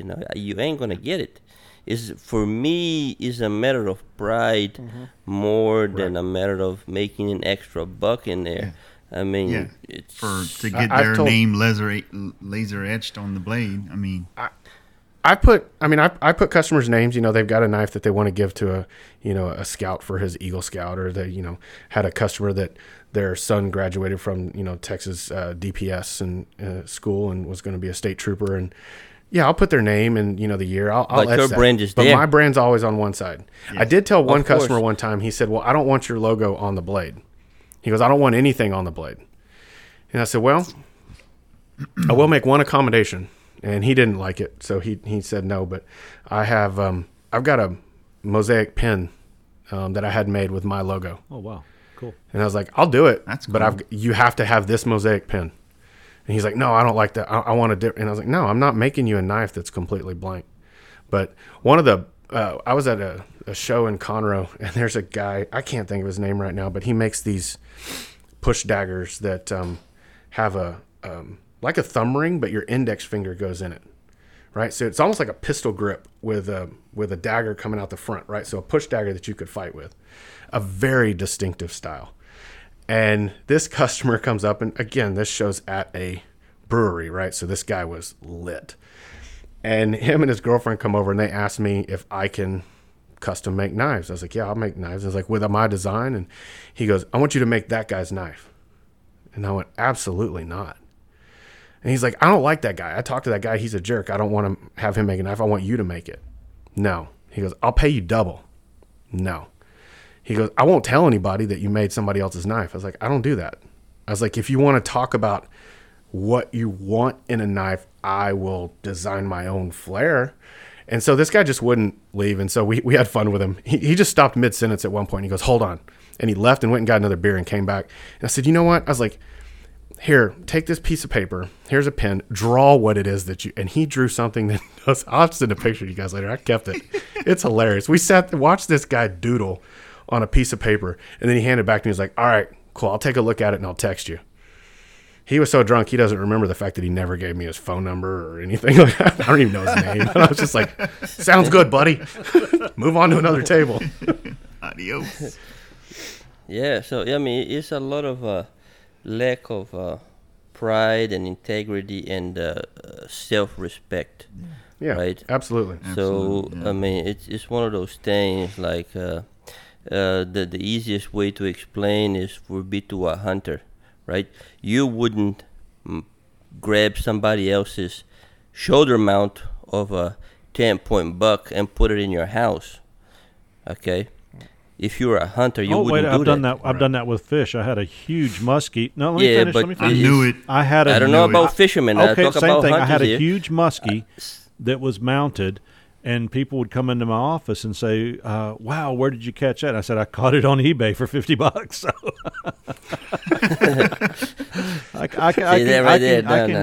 I can bag a buck on eBay for $130 and put it in my office. Yeah, but see, you are a new hunter. No, that's secondary You just hunting. went hunting for Secondary the first time. Secondary. Okay. Like a second So- kind of cool. Yeah. You know, all the antlers that I have mounted, because I live in a small apartment, I cannot have a shoulder mount, but I have the antlers mounted on a little shield with a little Yeah, I cover on have it. some mounts like that. And I will forward you guys a picture later. All of those, I bagged them. I put an arrow through them myself, up 20 feet off the ground with a bow or a crossbow or whatever happened to be the season, mostly with archery. I think 99% of them were archery. Hey, Okay, I did it myself. one thing- Same thing with the If knife. there's one thing Like you need to Rambo know from about Same thing with Otis the here, knife. there's one thing you need to know about Otis here. He keeps what he kills, and he mounts it on the wall. He uses it, yeah. Hey guys, let's listen to one of the guys helping us to pay for this podcast. Let's move into that, and we'll be right back. All knife makers need abrasives, plain and simple. Here at Knives Templars, we're proud to partner with Phoenix Abrasives. I used to get my belts from another company, but they spent more time on marketing than they did customer service, sometimes taking 2+ weeks to ship my order. That's not the case with Phoenix Abrasives. They're obsessed with committing all of their resources to customer satisfaction. Whether you're using a 2x72, 2x42, 1x30, or something else, they've got you covered. They even carry Rhino Wet sandpaper. So go to phoenixabrasives.com/shop and enter promo code Templars10 for 10% off your next order. So, Oh, yeah. Here. So, Chip, tell us about your turkey hunting. all right, let's just kind of Oh, yeah, your Tom Berenger trip. yeah, let's just kind of start talking. Yeah, 'cause you showed us some pictures, man. I was like, I hope he gets something, man. I hope he gets something. I was really rooting for you, man. You have no idea. Because I know that the moment you would have seen that gobbler coming your way, you would have been shaking like I would have like lost a leaf my- in You'd the have wind. BPS. I would have had that, and I would Yes. have lost my Definitely would bladder. have had BPS. No, so hey, yeah,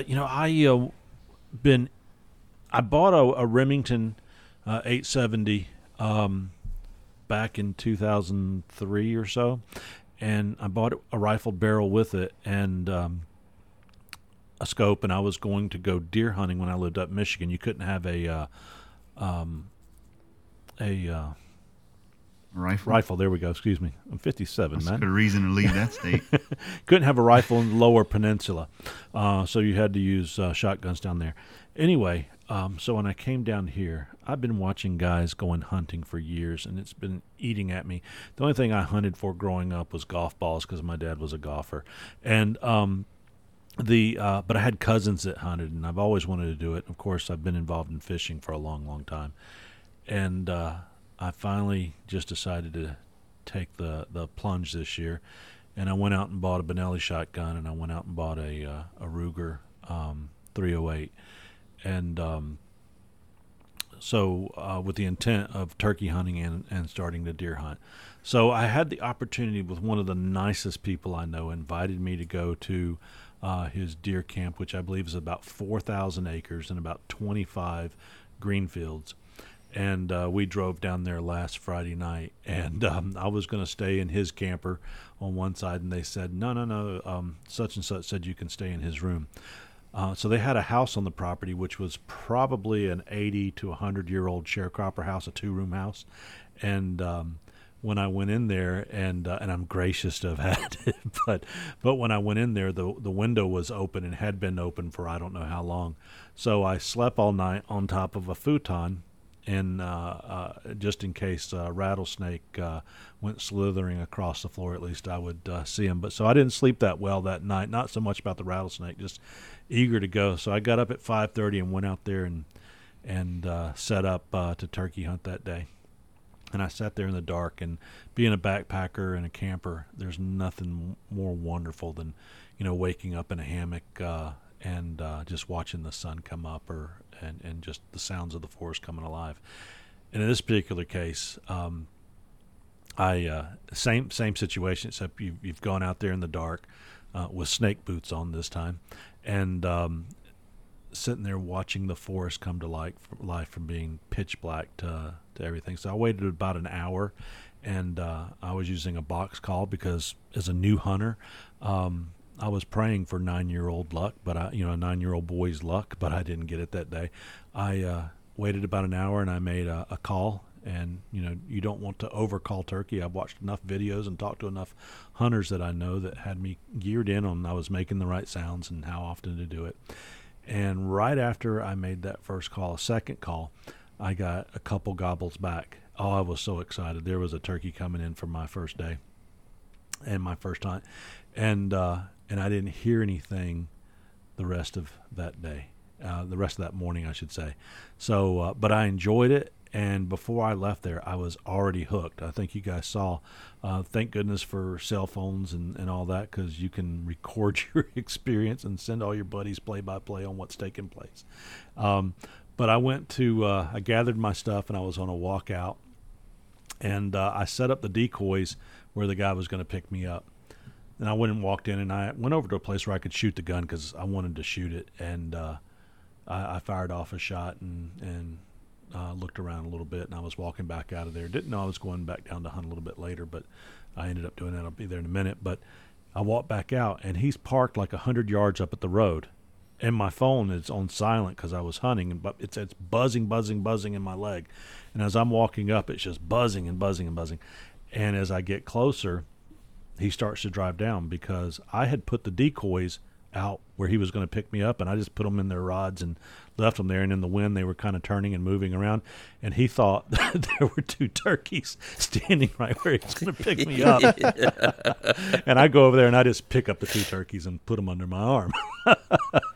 So we got a good laugh out. We got a great laugh out of that. That's a new way to hunt 'em. I think that's a great way to play. Well, he had seen some turkeys. This was on a power line where the state maintains it, and he had seen some turkeys come through there before, so he just knew that, I needed to come through there screaming and yelling and blow them turkeys away. But so I took a nap, ate some food, treated me very well, and we went back out, and I was walking back out to my second hunt in the afternoon, and as I was walking around into the green field, and I was walking slow and quiet, of course you've got all your gear with you, and right 10 feet in front of the blind I was going to set behind, there was a hen there, and as soon as I moved around the corner, she saw me.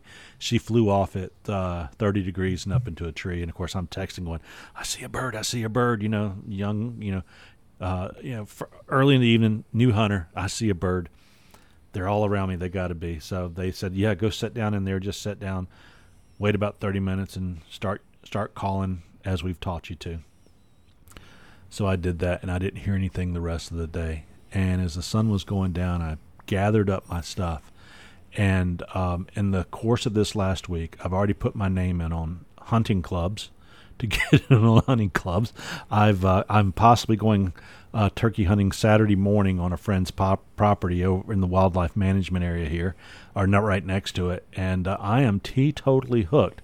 So what I discovered, hunting, it's nice to kill something and or take, harvest something and put it in the freezer, but and just like fishing, it's really not about being successful in the kill. It's really, now if you're trying to feed your family, I understand, but in the sport, just experiencing the getting ready, the being involved, the deer camp, the hunting camp, and all that is just the coolest experience.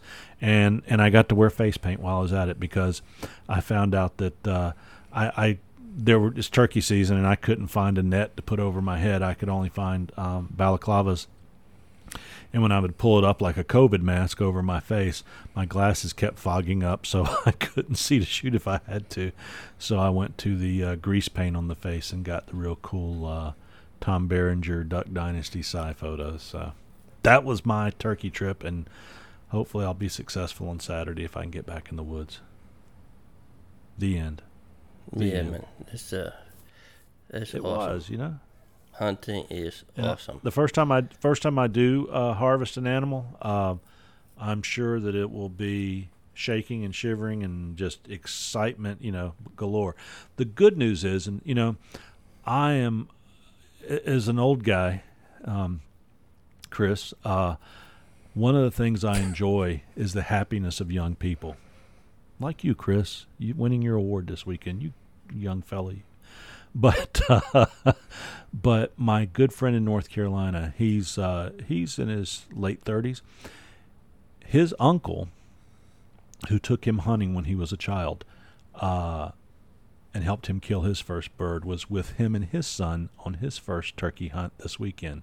So not only was the uncle there, his dad was, and his son killed his first turkey, which was a wonderful photo. And I'll see if I can't share the video from you because it's on Facebook. But in addition to that, my friend, the father of this young man, got his 2 turkeys on Friday and Saturday, killed both turkeys. So that's awesome. It was awesome. Yeah, that's awesome. Now people can't see. Let's see. I'm sitting here. Oh, there's some videos coming through. I'm supposed to look at these videos. The rest of us are busting out laughing because I just sent a picture of Tom Berenger in face paint to our group chat. You put a beard on that man, and there's not a beard on him. There's not a beard on him, but hey, Photoshop your own face on that. You're good at Photoshop. I'm telling you, that's your new Tom Berenger. That's your new Facebook Tom Berenger. avatar. He's one sexy dude. Coming to hunting styles and turkeys and deer and whatnot, I found the most modern camos don't really do what they're supposed to. Okay, we're going off on a tangent here, a little bit off track. I found, for me personally, a some kind of a light brown or some kind of a gray colored clothes will work way better than hunting camel. If you ever notice the coloration of a deer in the fall is some sort of a brownish color, light brown, especially here in Maryland. And depending on the hour, you have that gray hour, half hour before sunrise and after, half hour before sunset. Everything looks kind of gray. Anyways, the trees lose colors and stuff. And you can only really see them real clear when they're moving. If they're just stopped and they're, not moving at all, you can glance right over them, and sometimes you will not see them. And they're not wearing, hunter's camo. They're just wearing, their natural browns in there, man. So I stop wearing hunter's camo, and I have some brown clothing and some gray clothing as well for that purpose. Real quick. So for the first minute of you explaining what you just explained, I was trying to figure out what the heck a hunter's camel was. And I was sitting here going, where did this come from? A hunter's camel? Do those exist? You're saying hunter's camel? In Brazil, there. that's how they hunt, right? They bring the camel. On that photo has some hunter's camel, because you have the traditional military camel, with the old fatigues and whatever with different patterns. But then you go to Bass Pro and you have all these different patterns for, you're hunting on the marsh or you're hunting on a woodland or whatever, right? And they charge a premium for that thing. It's unbelievable. I've seen some hunting jackets go for $500. Well, no, Grandpa used some kind of a magic jacket that can go the deer and bring it home for you, right? For $500, I stay home. Hey, jacket, go get me a deer. Come on. Well, Grandpa used to hunt. What about the hot overalls. pink ones, though? Do those work? The what? The hot pink ones. Does that pattern work? No. The hot pink as far as I know, you could be dressed as a tomato because they don't really see red. Don't see color. Deer don't see red. Don't. So I had this guy tell me, "Oh, deer don't see red." So I told him, "Okay, can I use a Santa suit and climb a tree? They won't see me up there, right?" Otis here in a Santa So why suit. you selling me camel? You're selling me camel, and you tell me they don't see red. Why don't you make me a red hunting suit? Come on. Heat treat your next knife in a Santa suit while holding Planky. Woody. Woody, yeah, I got him over there in my drawer. So it's a lot of things. There is a lot of things that I've learned over time here that is unique to the American way of thinking, right? Is unique to this. You go hunting in Brazil or different countries. I see guys going with blue jeans and whatever clothes they happen to have at the time when they grabbed their old beat-up shotgun and went into the woods, right? But when I came here, the first time I went hunting, dude, it was a shock. It was a shock. You do realize really nice. These companies have great marketing departments. You don't look as cool. Yeah. You don't look as cool when you go in and come out of the forest or stop at the McDonald's on your way to the forest because that there's a cool factor there. But I always told people that fishing lures aren't designed to catch fish; they're designed to catch fishermen. And a lot of things with marketing is the very same way. And I've done that with people. That little friend that you've got. I used to do that with people, especially when we're on top water, break a stick off a tree, and I always had lure making stuff, stuck in my boat, screw eyes and stuff like that. Put some eyes in it and throw some hooks on it and go popping it across the water and catch a bass on a stick, you broke off of a tree. So, Grandpa used to hunt in his overalls and a old jacket. So, it's a cool factor. Everybody wants to look the part. You want the uniform. No. The only one product I can say with 100% guarantee that I've used and it worked. Two actually. One is a little thing you put it over your head, a little machine that produces some ozone, and that will cut the amount of stink you put out. Okay, a little ozone shower over your body. And there is another product which is a spray. It's called Nose Jammer. I use that and I had deer come pretty much right under my tree stand, and they, never even noticed I was there. I thought he was going to But say as the other stuff that I had before, none of them seemed to work as advertised. So, I thought he was going to say he it was applied a kinda couple drops of pinto disappointing, actually. sauce. A couple drops of pinto sauce before he goes out in the woods. Let me tell you something. If you want to hunt hogs, you grab an old rag and you dip it on pinto sauce and you wrap it around the stump. They will come and rub on it. Guaranteed. So it's not only good for quenching knives, but hunting hogs as well. Well, there you go. See, I always thought that maybe Pinto, I thought you were going to say, like, you saw the episode of When Animals Attack and the guy that poured deer estrus all over himself and got, beat up by the deer. That was fun. Anyway, any other guys hunt? Joey, Chris? Yeah. Eric? Oh, well, of course I hunt. I'm from Louisiana. Well, Sportsman's you hunt paradise. crayfish. Gators. No, well, Gators. what have you hunted for? Shoot them. What have you Shoot hunted them. for? Small Shoot 'em, game. shoot 'em. Small game. Rabbit, squirrel, doves, Nutria? quail. Yeah, man. Louisiana has like a headhunter's fee on those things. You get like $5 a pop for a pelt. Oh, wow. Yeah. So, but I heard it was the tail. $5 per tail. or that. Yeah. Or that. Okay. Yeah. Okay. But I've seen swamp people. They hunt everything. oh yeah. But They eat everything, Yeah, too. I hunt deer. Yeah, deer, hog. All your usual. I Eric. would like to do a hog hunt out of a helicopter. That would be cool. Oh, yeah. I've seen Texas does that, and that looks fun. Yeah, Oh, yeah. they're super invasive here. I haven't been hunting a lot. My dad and grandfather grew up hunting, but when I was born, they kind of stopped and didn't do much. But I've been hog hunting and put a couple out of their misery because there's the hogs here. This was some sow that probably had 4 litters in a year of 6 piglets or something. I mean, we put her out of her misery. Yeah. She was pretty thin, but no, it's I've been a couple times. I'd love to do more of it. My best friend hunts squirrels out of his front yard. He sends me a text today and he goes, "The do in my truce is backyard." over." He goes, "The truce is over." And I go, What are you talking about? And he goes, the great peace treaty of the squirrels and me for 2022 is over. He goes, "I just killed my first one today." What is he called it? The squirrel human winter ceasefire. It's over. He goes, "This squirrel." He goes, he sits there and he works from home. He sits there in his home office and he's got his little pellet gun and he's like he sits there and watches these squirrels and they go towards the bird feeder and he's like, "Don't you Is dare!" his shooting Don't house you his get near the office bird with the feeder. Do window? it.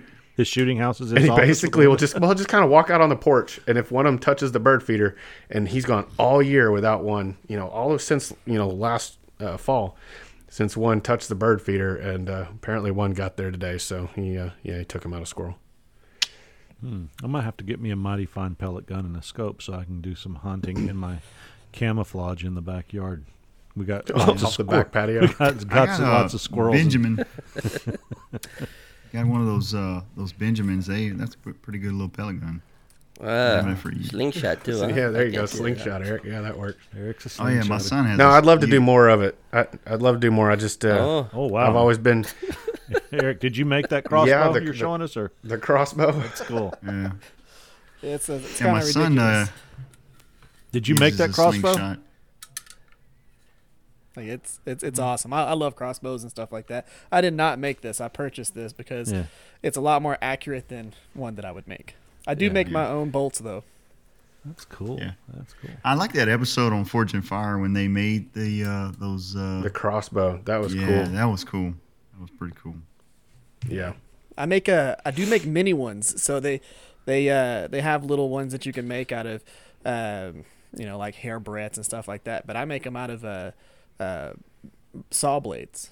So like I'll double stack the saw blades and it'll shoot I'll take little dowel rods and put points on them, or I'll put needles in them or pins in them or whatever, and it'll shoot like 30 yards, and the thing's like only 6 inches long, the overall length of it, and it'll shoot like 30 yards and stab into stuff.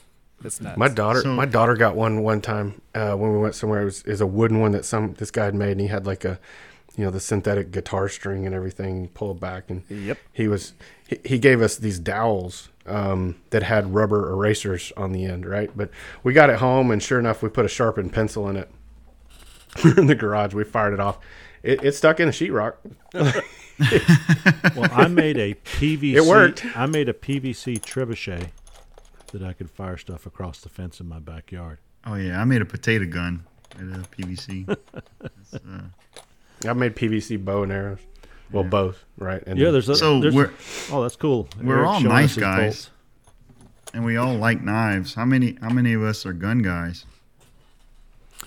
Well, I've got the two I mentioned. I'm getting ready to buy. There you go, Eric. Yeah, I'm getting ready to buy a SIG. So, got to sell a few knives, and I'll be buying a SIG. Yeah, I have a few. The shelf that's next to me is like a few different AR parts. I've got my different sights and scopes and my cleaning box, and up above me right there is my actual cleaning setup for my rifles. Mm-hmm. Right up there, and oh yeah. Do you hunt or just target shoot? Both. If y'all have ever watched my videos, of course, to the left of me, I've got one of my 22s targets that I built and did all that stuff with like a whole bunch of Volquarts and everything. Nice. Did all the trigger stuff. Did everything that you could possibly do to it, barrel, and this thing, I'll sight it in 100 yards, 150 yards, and do like, quarter size groups. Oh, wow. It's cool. It's bananas, man. I think I've had 3 or 4. I have a Clark's custom Ruger 22. It's pretty accurate. Nice. I've had 3 or 4 deals lined up where customer wants a knife and they want to trade for a gun. Whether some of them are FFL dealers or whatever. I've had 4 now, and every single one of them has fallen through. It's I make a good deal, but then the person ends up backing out of the deal. So one of these days, I guess I'll actually make a trade. Talking about backing out deals, have you ever had a customer that wanted you to make a nice custom knife? They pick handle material, pick how they wanted the blade to look, and then back out, like basically be a no-show? Sure. Yeah, so the way I normally handle it is I take all their information. So say I was at this show, right? And I'm going to take all their information, which, by the way, my wife told me I need to actually print out a form, right, that folks can fill out, because I'm just writing it on the back of a piece of paper. But get all the information that they want, and I tell them I'll add them to my list. And then when it comes time for me to start, I'll message them again and say, hey, I'm going to start working on a batch of knives. Yours is going to be a part of that. Are you still interested? And if it's a knife that I know I can resell no problem, and it's basic materials, I typically won't take a deposit. If it's something that's very unique, they want a custom pin or some unique handle material. I made a knife one time that's a Colorado Avalanche themed knife, so it's got like maroon and blue, and it's got an avalanche pin. Yuck, no way I'm selling that knife. I would have never made an avalanche. No way I'm selling that, right, to anybody else. Right. But for those, I'll take a deposit.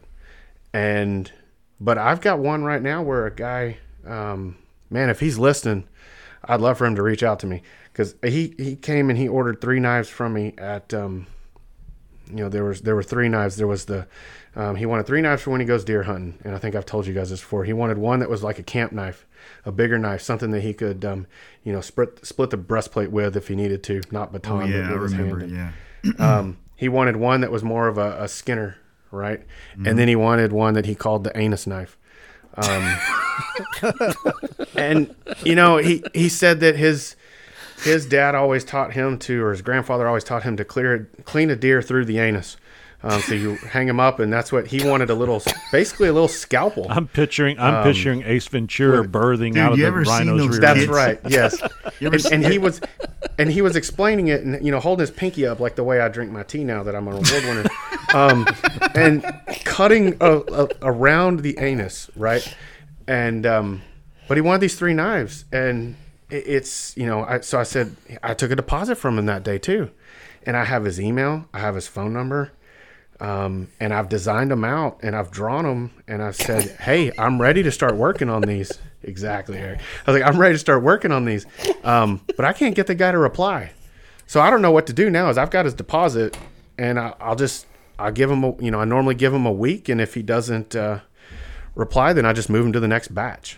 I can't get Ace Ventura coming out of the back end of the Rhino with a anus knife. Dude, have you ever seen those kits they sell? Well, it's like a butt plug for a deer. Sorry, Joey, that just doesn't ring a bell. I bought one of those ones. They call the butt out. The butt out, yes. See, Otis here knows what I'm talking about. One of those. Otis here knows. That's how they remove hemorrhoids in the hospital, by the way. It's a hemorrhoid removal tool. I'm looking at this thing. I'm like, dude, what do you do with this? I'm afraid to Google this right now. Is that the title for the video or for the podcast or what? Butt out.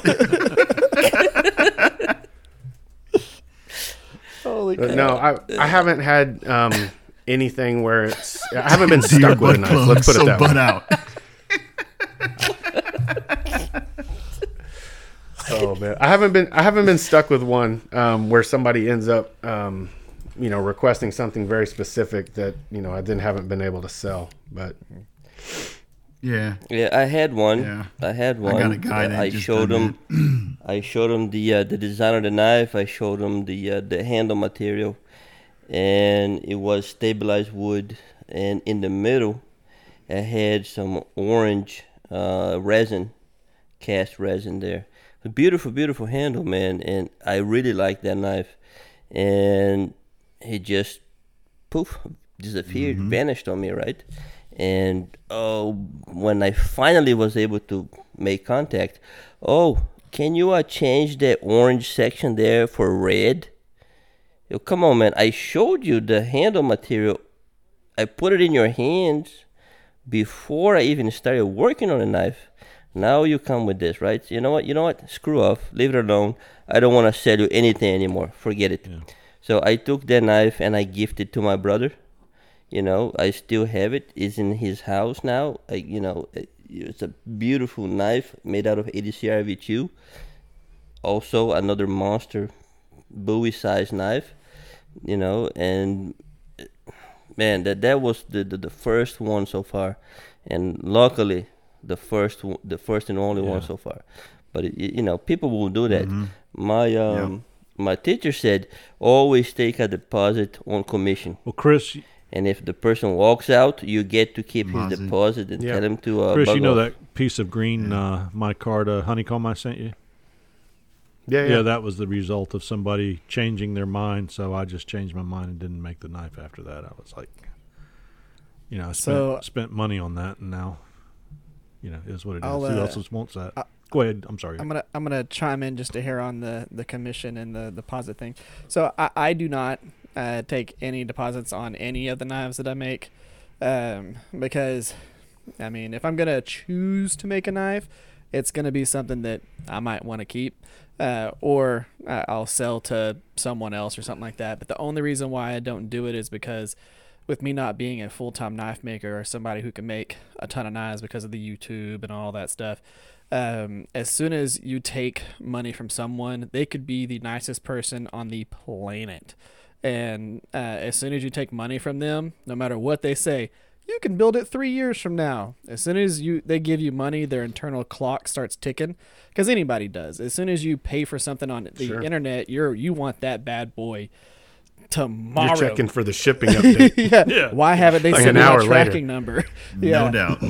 As a matter of fact, let me check mine. I have some. So, by the way, Joey, I didn't get that package in the mail today. I'm gonna do that tomorrow. All right, cool. stuff like that. And I had a friend that was a fellow YouTuber, and he's since then deleted his channel and he's not doing YouTube anymore. But he had asked me to he had a situation happen. He didn't have access to his shop anymore, or his tools, and he had 3 knives that were pieces that he was going to be selling, and he had started them but hadn't been able to finish them. And he asked me, hey, would you just be able to finish these? One of them already had handle skills on it, still needed to be profiled and, edge and all that stuff. And the other two still needed to be, they needed handle scales that he didn't have handle scales for. And I was like, hey, I've got handle scales. I'll go ahead and wrap them up for you. And he was like, hey, cool. And I'll just throw in some money just for it. And I didn't ask for any money. I didn't want any money from it. And he was like, I'll just throw money in there. Don't worry about it. You can pay for the skills that you're going to get. You just take your time. I'm in no rush. They're not sold or anything like that. And I was like, okay, I can do them, but it's going to take me like 2.5 months whenever I chose to do this, I was doing the daily vlogs. So I did the vlogs for 72 days in a row, and I was trying to do all that. And I told him, it's going to be like 2.5 months. Well, a month and a half into it, I've already finished one of the knives, and I was just about to start on the other two. And he's already messaging me, dude, I gave you money for this.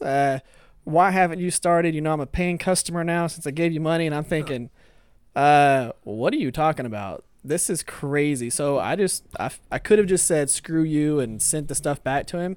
I finished them, sent them back to him, sent the money back to him, and said, I don't want any part of this. If this is the way this is going to be, I was just trying to help you out. But if you're going to go that direction with it, man, I don't want any part of it. And I just sent the stuff. They were finished, but I was just, from that point forward, I do not take money from people until I complete the thing, or until I am, let's say if I set the commission up and I'm about 2 weeks out from completing it, I'll say, okay, cool. Here's, you can pay me on my website, or you can, however you want to pay me, you can do part of it now if you want to, and then I'll complete it or whatever. But most of the time people are just like throwing money at you, because they want to, they're like, hey, can you build this? Here's the money. They want to now. speed up the process. Yes. If I give you more money, if I give you all of it up front, will you work on it, right now? Yeah. You should have etched his name into like I the said, blades, but misspelled it by one letter or something. Yeah, I wouldn't. Like I said, I don't take that. I don't take the deposit unless I'm, like I said, it's something very unique, and I won't do it until I start, right? And I let them know. It's like, hey, are you still interested? I'm going to start. It will be delivered within a month.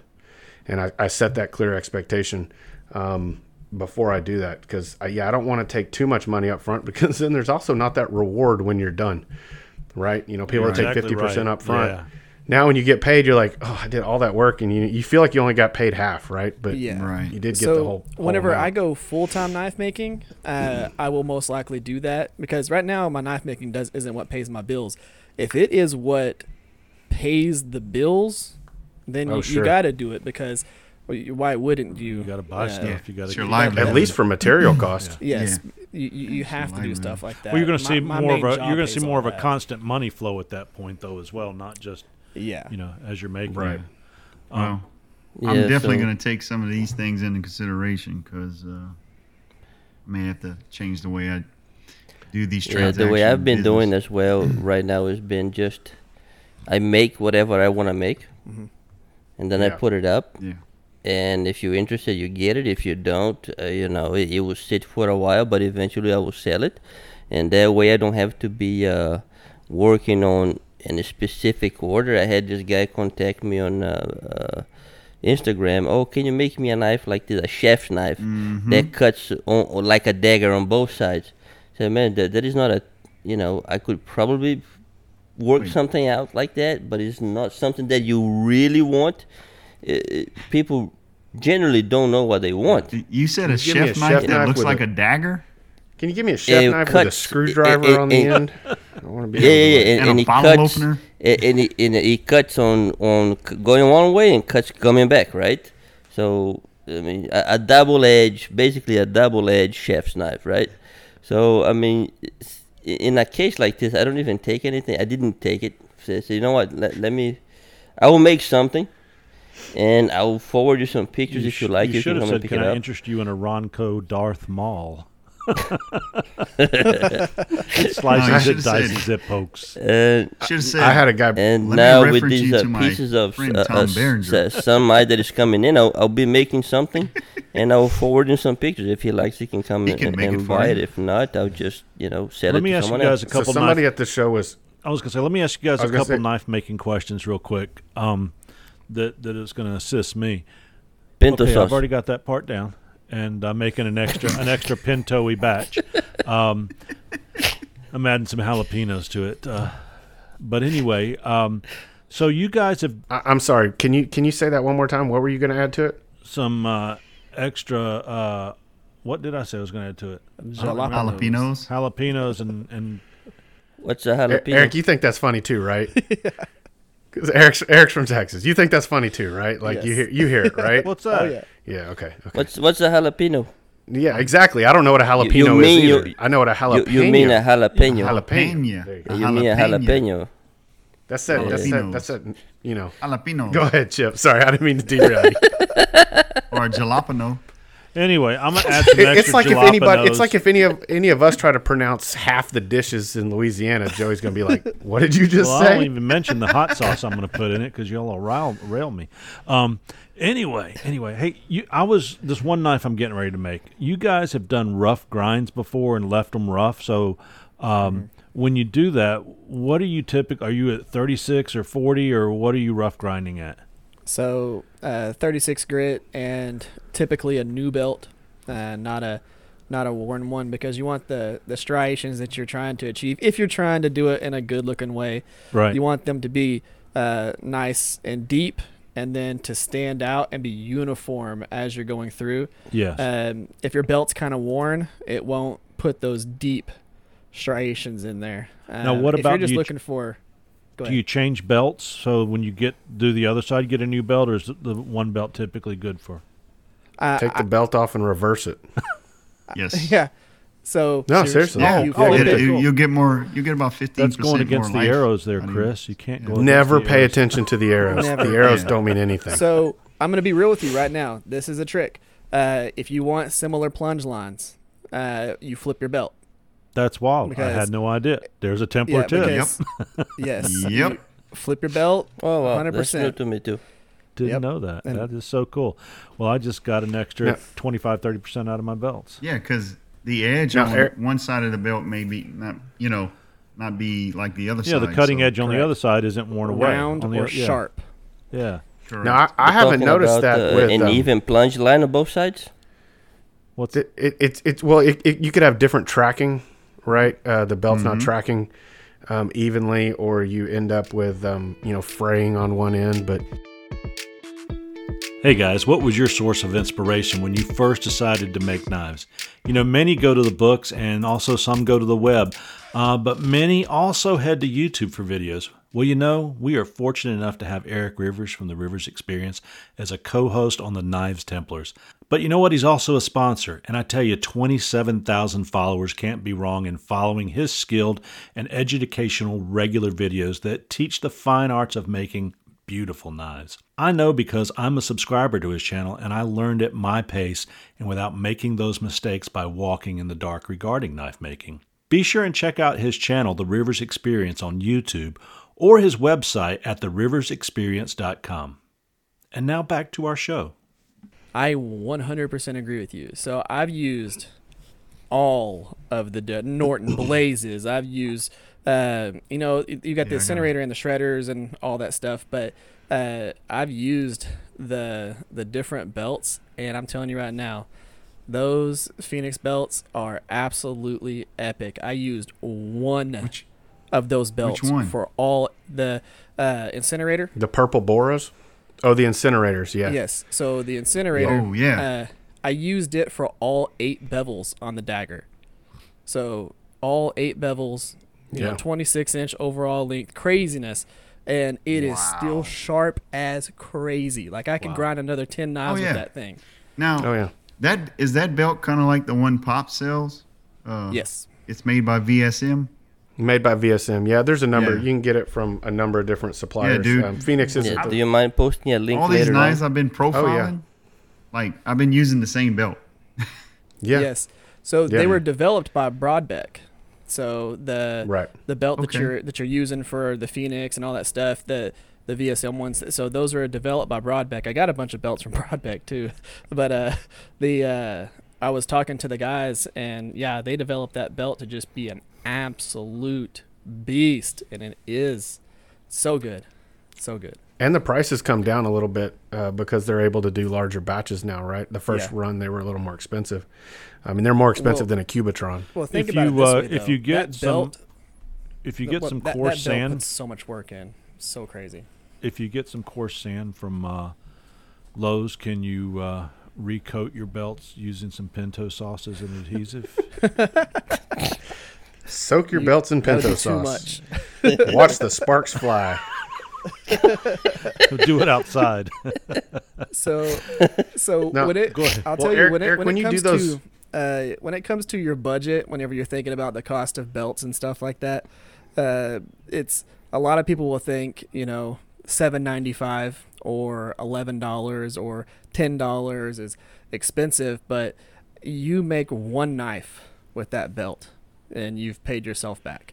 And you're automatically going to make more than one knife. And that's the same thing for people who only want to use reusable material or reused materials like 5160 from Leaf Springs and all those different things. Oh yeah, what junk Steel- material? What junk steel can I start with? Yes. Steel is so cheap. Like when it comes down to it, for what you're going to Yeah. sell the knife for, you can buy not name brand, but known steel for Exactly. super cheap. If you want to buy a 4-foot strip of Pops 8670 right now, that is some of the least expensive steel on the market and just easy to Oh, heat treat. show. Oh, It's show. crazy. Yeah, It's one crazy. one of the best tips that I ever heard was from Jason Knight that said, and I've heard it from other guys too, but Jason Knight said, use the belts like you own the company. Yeah. Yep. Use belts, use fresh belts, use the belts like you own the company. And of course, I say that, but I've got probably 50 belts in my shop right now that all need to be thrown away. They usually Me get too. cut Yeah, up and me too. turned into detailing and handle sanding belts, and eventually they go out when there's nothing else left. Now on the belt topic, I have a good question for you that do the finishing on the belts, because I do all my finishing now on hand sanding. I will do my profile grind, I will bevel it, everything, and then my last belt usually is a 120. After that, I will hand sand everything from 220 all the way to whatever finish I want. You typically end at 600 and do a satin finish with a Scotch Brite pad, or I can go up to 2000 and then buff it to a mirror finish. I do. Chris, I've I seen do almost you do a lot of exclusively. finishing. I do almost exclusively belt finish now, unless it's custom requested to do a hand sanded finish. So I typically will go 36, 60, 120. I'll use from there. I'll switch over to I don't like super crisp lines like on all my plunge lines and my all that. That's one look that some people like. I like it all kind of blended and smooth, and I think it looks better. So I'll typically then put on a soft platen. So I've got one that has an old Scotch Brite belt that I've glued to it with some spray adhesive, maybe a leather backer on top of that. I've got one that uses industrial wool. It acts like a rotary platen. And I'll go in then with 220. And then maybe a 400, and then I'll move through the Scotch Brite progressions. So I'll go through a maroon, and then a blue, the light blue, and then the gray. I typically also will hit a little bit of WD-40 on that belt while it's moving, that Scotch Brite belt, and Yeah, it'll I've done that too. smooth that finish out. I am going to try a couple of different things, though. I was talking to Neil Warren from Maximus Knives at the last show, and he was saying that Phoenix, we were talking about Phoenix, he uses Phoenix, and they've got these compact grain belts. They have a 220 and a 300 or something like that, 240 and 320. And he was talking about how nice those are to minimize belt bump. So I may be able to try that. I ordered some of those. I'm going to try the 240 while working with my regular platen. And then I've also ordered some cork belts. So they have some cork belts. They had like a 400, a 600, and an 800, I think, that are loaded up. They're already preloaded with whatever compound. And so I want to try those just to have an alternative to the Scotch Brights. But I find it's great. Also, then if you get a little scratch, it's easy to clean up right before. And one of the reasons I do it is because I want folks to use my knives, right? I want them to, beat them, abuse them, use them all the time, and then be able to send them back to me. I resharpen any knife I make for life, right? Unless the guy decides he wants to like baton, granite. But I'll, or, slide down a hill with his leather sheath. So I'll end up, is that the episode title? No batoning granite? Don't baton granite. Yeah. I'll have them send me the knife, and I'll give it a spa day, right? I'll, maybe hit the handle a little bit. I like that. I can remove the patina if they want. I can put it on the Scotch-Brite belt. I can resharpen it. I can, oil it back up and send it back out. It's hard to do that on a hand-sanded knife, right? Yeah. And not get J-hooks up by the handle. So the reason I asked is because I really want to speed up my process, right? It will. Hand sanding usually takes me about 3 to 4 hours, from 180 grit to my final grit, usually 600. Like this, viewers won't see it. Yeah, Ship is shaking his hand there. So this one, I did it on a Scotch Brite. Yep. And it's a pretty good usable finish that I wouldn't mind taking and beating into in the woods or cutting stuff and whatever you want to do with it. So it's a great finish. Yep. Yeah. Can you baton diamonds? There you go. I just love the look of the next question I finish. have for you, Chris, is what speed do you set your VFD when you're finishing? Because you already quenched it, you already tempered it, you put in the final touches in there, so you really don't want to overheat that blade. It all depends also on whether or not you're using a fresh belt and the grit. If I'm going, I don't do a lot. On my chef knives, I do like no grinding before heat treat, right? Because it minimizes warps. And so I'll come in, I'm full tilt, 100% on a 36 grit, setting those initial bevels. Same thing with the 60, the 120. Another thing I like to do is I'll change the angle of the knife on the platen so I can actually see that it's removed the previous level scratches. So I'll tilt it a little bit one way or the other. Then once I'm getting into like the 220 and I start putting on the soft platen, I'm only probably going about 50%. And I'm spending real concentrated effort on I'm trying to get this spot. And then Scotch Brights, it's typically under 50%. It's 30 to 40%. They don't need to go fast.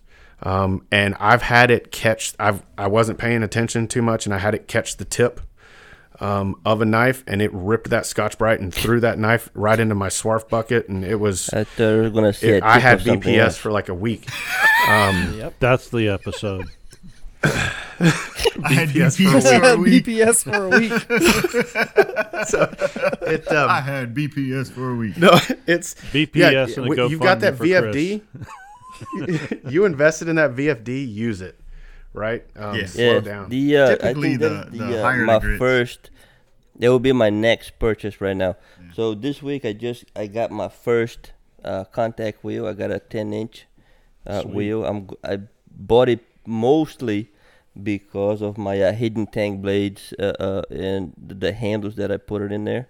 Is it it's gonna help me put. Is it solid or does it have the tread? Is it serrated? It got treads on there. Yeah, it got serrated. treads. Yeah, the tread. Is that yeah, better? I mean, Yeah. I tell you what, you want to go. Say you're profiling a knife. You're just gonna rough profile in the shape. You take that serrated and you throw an old worn 36 grit on there, and you get it, positioned just right where it's even with your work rest, so that you're putting roughly a 90 degree, and you can hog material, especially when you're working with the ADS, and it's 5160, so it work hardens, so you can't profile on the portaband super easy. Man, you just leave. I'll leave like a 3/8 of an inch of steel on here, and I'll just and it'll just disappear. So do you want Gone. which is the better wheel to have, the solid or the groove? It depends on what you're using it Really? for. I like the grooved, the serrated, because it's going to dissipate heat. Oh, okay. Really Yeah. well. I think I if have you were the using solid. it for fine finishing, so if you were doing like say faceted handles and you were taking it up to say 1,000 grit with a J-Flex belt, like a zirconia belt or something, I think that's where you then want the solid. Yeah, that's what I have. Yeah, the main reason I purchased the wheel was there is a shape that I want to achieve on my hidden tang handles, and doing on this because right now I'm grinding them Like freehand a Coke bottle on shape? those little wheels that on top on the bottom of the platen. So it's a pain to do those contours that I want. You're man. limited. And You get You're that limited 10-inch to- very contact limited. wheel, Limited to and you those can put geometries. it makes putting in. You draw some lines on your handle, and you can put that Coke bottle shape in, no problem. Yes. like super fast. Oh, yeah. Hey, and it's even. I Notice tried on a little piece of wood that I had in the shop. I only used it for about 5 minutes. and then you carve But the face those into it. 5 Poor minutes guy. told me a lot. Notice here, is there any Yeah, possibility you're gonna like that wheel. any possibility really of like you that wheel. donating that first knife to the BPS Foundation raffle? We should probably all Send me a donate a link. knife to the BPS Foundation. Needs a special handle material though. Yeah. Question number yeah. 2 for me. So my next purchase will be the VFD. VFD with the 2 horsepower never to regret put it it. on my grinder. Never regret it. So I just received Don't some. look back. I just received some bone scales. They're probably cattle bone from out in some supplier out in Texas, and it's quality supplier. But I've noticed that I received them. They were rubber banded together, but one of the bones on each set's a little bit curved. Is that normal when you see that? Is it okay to go ahead and clamp them down and peen them a little bit, or should I? Because if I try and Like- flatten them out, You can heat them. You can put them in an oven for at about 180 degrees for I don't know. Outside in your garage, not your kitchen oven. Your wife will be Yeah, pissed. it will stink up the place. Yes. But you can heat them up for a little bit, and get them nice and warm, and then you clamp them together. Yep. And they will Oh, even cool. out and let them Yeah. cool, and let them cool down in there. And then when you release it, it should I stay. figured they were probably Yeah. flat at one time, and just being a natural Pretty material, malleable. humidity or whatever, just Yeah. caused them to curve just a little bit. You can. It's a best What you practice. can also do is you can clamp it to the knife that you're gonna use it. Yep. Okay, put it in the oven for of course, lower than the temperature that you tampered with, so you won't screw up with the tempering and everything. And those bones will match perfectly with your handle, with your tang. It's typically whatever the lowest setting. It's like the warm setting. It's normally like 150 to 170 degrees. Yeah. That's what you can also I maybe will use not it. tell you how long. I cannot tell you Yeah, how long it- to keep it in there, but probably around 20 minutes or I'll so look should it up. be That's enough. actually Just gotta wonderful keep because checking on them. I know people sometimes they'll straighten out a curve in a knife through the tempering cycle. So I should have thought about that. Oh, I So do that all the yeah. time. Well, I built that. One of that- the- Bone's that- pretty malleable. go ahead, Eric. Yeah, but here's the thing, right? Here's the thing. You should warm them up before you clamp it to the, so you the don't stress steel, them. Yeah. right? So yeah. So it's kind of malleable a little bit, and then you put it on your tang, and then you squeeze them together.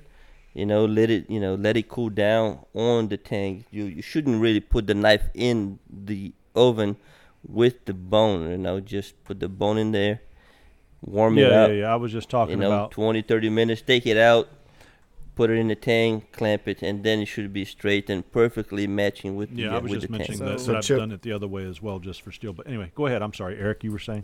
So Oh, yeah, one, of go the, ahead, Eric. one of the other tricks that you can do is not just for bone, but you can also boil antler and straighten it. So if you get an antler piece that you really, really like, but it has a curve to it, you can put it, boil in water, put it in a little clamp or a little jig, and you can straighten that bad boy out and cut it into scales if you want to. How or- long do you use boil it it as- for? I mean, Keep it, you man. could boil it for 30 minutes. You can boil it Oh, for okay. 10 minutes. You just want it to be to where you can clamp it. Depends on the size of the antler and stuff like that. But yeah, Yeah. you can Well, you boil know- it, put it in a jig, between two pieces of angle iron and straighten it out and use it for a handle. Well, I built that vise for quenching, so I don't have to do it in the tempering cycle, and it's working beautifully. But I think that's probably another place where I could stick this stuff to straighten it out. Well, when you come to antler, right, the two last pieces that I made with antler, I picked up the antler at the pet store, and then I designed the knife for the antler, right? So you can go that route as well, right? So that nice pistol grip buoy that I made with the antler, I drew the knife from the antler and not the knife. And then I went and picked up the antler. Same thing with this last one that I made the leather sheath for. Nice straight handle. It deserves a nice long straight blade for that, you know. So everybody says, "Oh, the antler was made for the knife." It's the other way around. The knife was made for the antler. Mm-hmm. You know, I have another piece sitting in the shop that I'm, filling up with the super glue to stabilize the inside, and I will draw something for that antler, not the other way around. So that is Chris, that what too. were you going to say? Hey, I was going to give you a Templar tip. This one comes from Sarah. She told me it's a kind of a best practice to always store your scales taped together with some painter's tape. Yep. I know I've seen Eric do it on his YouTube channel, and sometimes I don't like doing that. It's because hey, I've showed a customer, and then it's come over to the shop and I'm showing them a bunch of different ones. It's like, man, do I really have to tape all these up? But just because of temperature changes, even though it's stabilized, they're not always. Depending upon the wood, some of them don't stabilize as well as others, and especially if you've got different materials and with segmented, it can with temperature changes and changes in the humidity and everything, it can change a little bit. Yeah. Now, once you have it glued to a handle with pins, it's held in place. Right. But otherwise, this is it just temperature or humidity? Both. It's humidity. I think it's both. It's both. I would tell you, I keep it's also both, because I'll tell you, when I did that Damasteel knife, I actually attached the handles temporarily to the blade with some CA glue, just a couple tiny drops of CA glue, and then I shaped the handle, but I wanted to etch the knife to where the full tang was etched, right? So one of the tricks that I learned was to then take that knife, put it in the freezer, and leave it in there for just a couple minutes, and the CA glue actually will fail in the freezer. And so then you can come back and you can pop those handles off with just a little rubber mallet, just a couple taps, and boom, it'll pop right off. Well, I left that one in for just a little long, and one of those scales started to really bow out up at the bolster. Really start, because it was Juma, right, and wood on the back, and so it started to kind of bow out. And again, I did exactly what you said, Otis. Here, I took the two, put them together, clamped them together to where they're nice and flat. Put them in the toaster oven for 20 minutes at about like 150, 170 degrees, and then taped them up and let them sit there and didn't touch them for like 3 days. Yeah. And when I was done, they were both perfectly flat. I've got an old man Templar tip for you here. Contracting at different rates. For you guys that don't play guitars, if you go to your music store and you get a Diodario humidity pack. Did you say a Terrio? Diodario. Oh, okay. And you get a humidity pack. I've got $5,000 Gibson guitar, and I've got some other guitars that are not quite as expensive as that. But, the last thing you want is the back of your guitar splitting out or starting to affect the finish. They maintain a perfect 45% humidity for fine instruments in that wood, so it doesn't swell. It just maintains it. So I'll throw a pack in there, and they're good for a few months. And the way they're kind of they're in like a brown package. And when you squeeze them, they're smushy, like it's a gel inside. When they get hard, you throw them out and throw another pack in there. So that will maintain. It'll put moisture back in, take moisture out. Perfect 45% in your whatever you're storing them in. Diodario humidity packs, music store. Yeah. That's pretty cool, those Terrio music store packs. Yeah. Yeah. Yes. Anyway, Good idea. Hey, guys, we are rolling in on the 2 hour and 12-minute mark. And I tell you what, we have not been together for a while, so we had a lot to say today on this episode. Let's just shut her down with what we plan on doing over the next week or so. I know Easter's coming up this weekend. Probably got some knife making to do and other things. What you got going on, Otis, here? Well, this weekend is my wife's birthday. Happy birthday. And we're going to be heading out to a Brazilian steakhouse called Shima's here in Don't Virginia. go to the salad bar. Just wait for Great the meat. Great all around steakhouse. If you ever find a Brazilian churrascaria, go for it. Usually what they have is a whole bunch of waiters running around with a whole lot of meat, and they come to your table and they cut it off hot off of the spit into your plate, and you eat as much as you can. And especially if you're a carnivore, highly recommend it. Like Chip said, skip Go the for it, my salad friend. bar and pass on the chicken. Yeah, if you're going to go to the salad bar, Well, just take a I go saucer to the with salad bar and I grab one leaf of lettuce, okay, a little bit of spoon of rice and a little bit of spoon of beans, just to look like a civilized man. And I go to my table and wait for the waiters with my bring on the picanha, bring on bring the the picanha. filet, bring on the bacon wrapped chicken, and whatever Yeah, you else, my can't beat friend. I can taste like it that. already. Hungry. Mwah. Chef kiss. Chris, are you just going to sleep in this weekend, or Magnificent. what do you got going on? No, well, like I said, tomorrow's my daughter's birthday. That birthday so we're again. gonna, celebrate that. Yeah, And happy birthday. my wife's birthday was earlier this week, and so a lot of birthdays. But no, Yeah. I'm just going to hang out, spend some time with the family, and then I got a couple of customer orders that I had promised to get out this month that are needed for wedding gifts and whatnot. So I'll probably be working with that, and just kind of slowing down the pace a little bit from what I did leading up to the show, to where I'm probably only cranking out 3, maybe 4 knives a month. I say that, and then of course I'll pick up again, just because that's just the way I work. But no, it's I'm just gonna like I said, spend some family time this weekend, enjoy the Easter weekend. You need to, while you're out shopping, look for a big chain to wear that medallion on you earned. Yes. There you go. Yeah. Like some Flavor Flav. Yeah, yeah. Instead of 50 cent at Very 100 proudly, cent. my friend. I ended up with some neck issues. I'm telling you guys, that thing weighs a ton. That's cool, man. I'm Terrio, what's going on down in Louisiana, buddy? I'll be pretty much doing like Chris, spending some good quality family time together with my family, and we'll be going to church to celebrate resurrection of Christ. Amen. Amen. And I've done profiled so many knives. I need to start finishing some of these since old Christopher there called me out, and so I need to finish these knives up so I can make it to the show. So, but I got quite a while, so I got till September. So I think I'm going to try and make that show. yeah, I'm gonna try to work on getting everything needed to do that, and that's pretty much I it. saw guys at this past show, Joey, that had 6 knives on the table, right? And there are guys that had 40 knives on the table. J.W. Randall had 4 knives on the table, and 3 of them were already sold Wow. when he got there.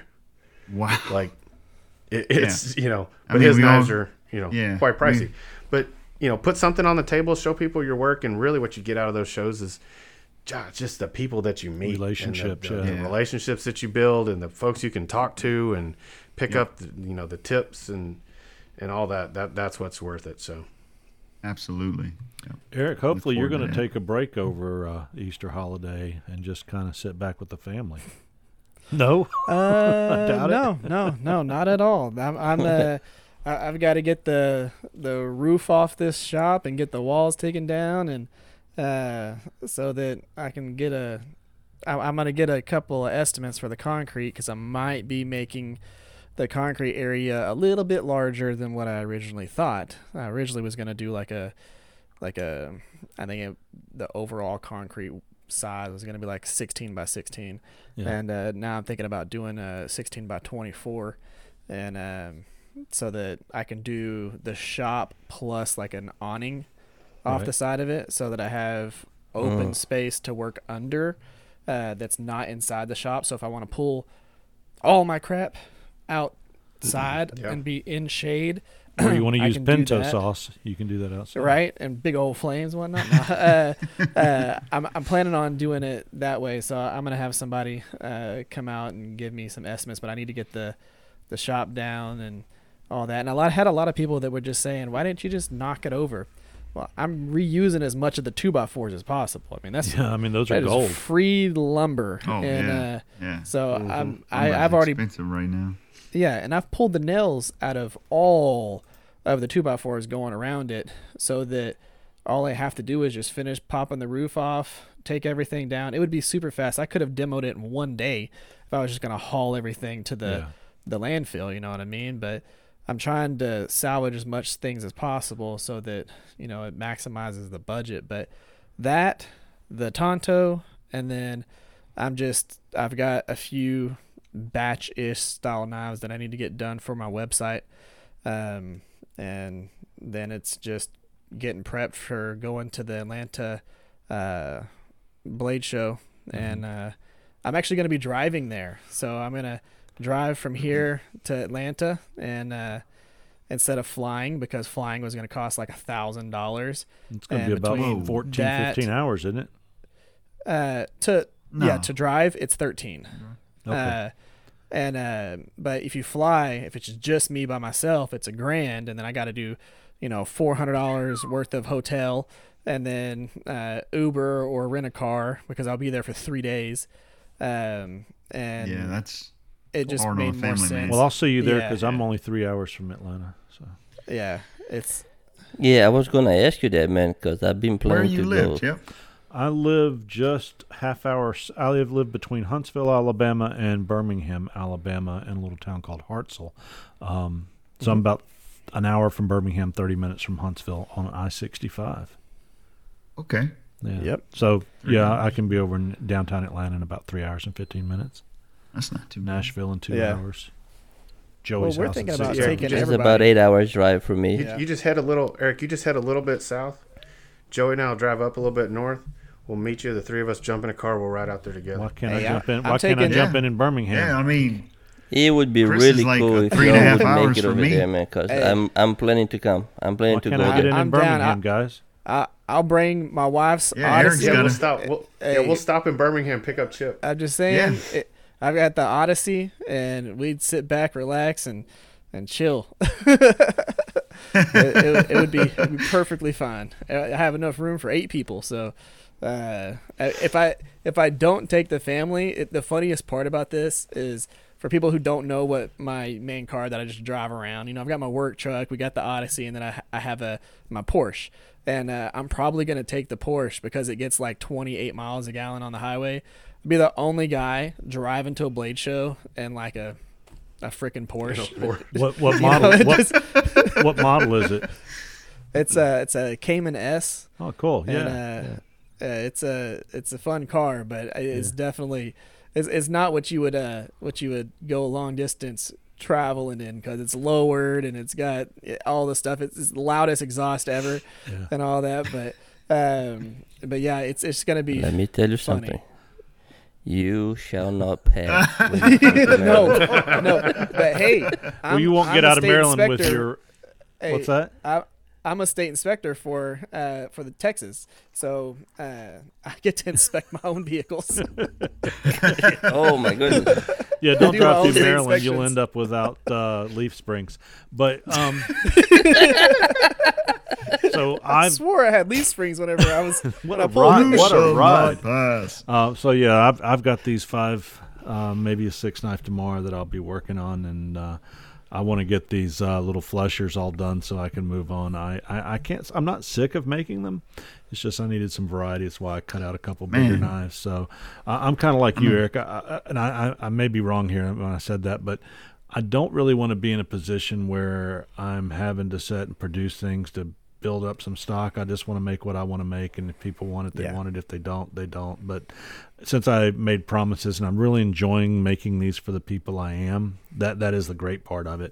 I just want to get them done, and a lot of it may be just I'm getting tired of matching up antler with blades, because it's so easy to take other scales and just slap them on there and make them look great. But antler takes quite a bit more thought, and each particular piece has its own little issues with it. So, but hey guys, we've been on here. We're going about 2 hours and 15 minutes into this, so I'm sure we've taken some people on a nice journey today. I've enjoyed spending time. It's good to have everybody back together.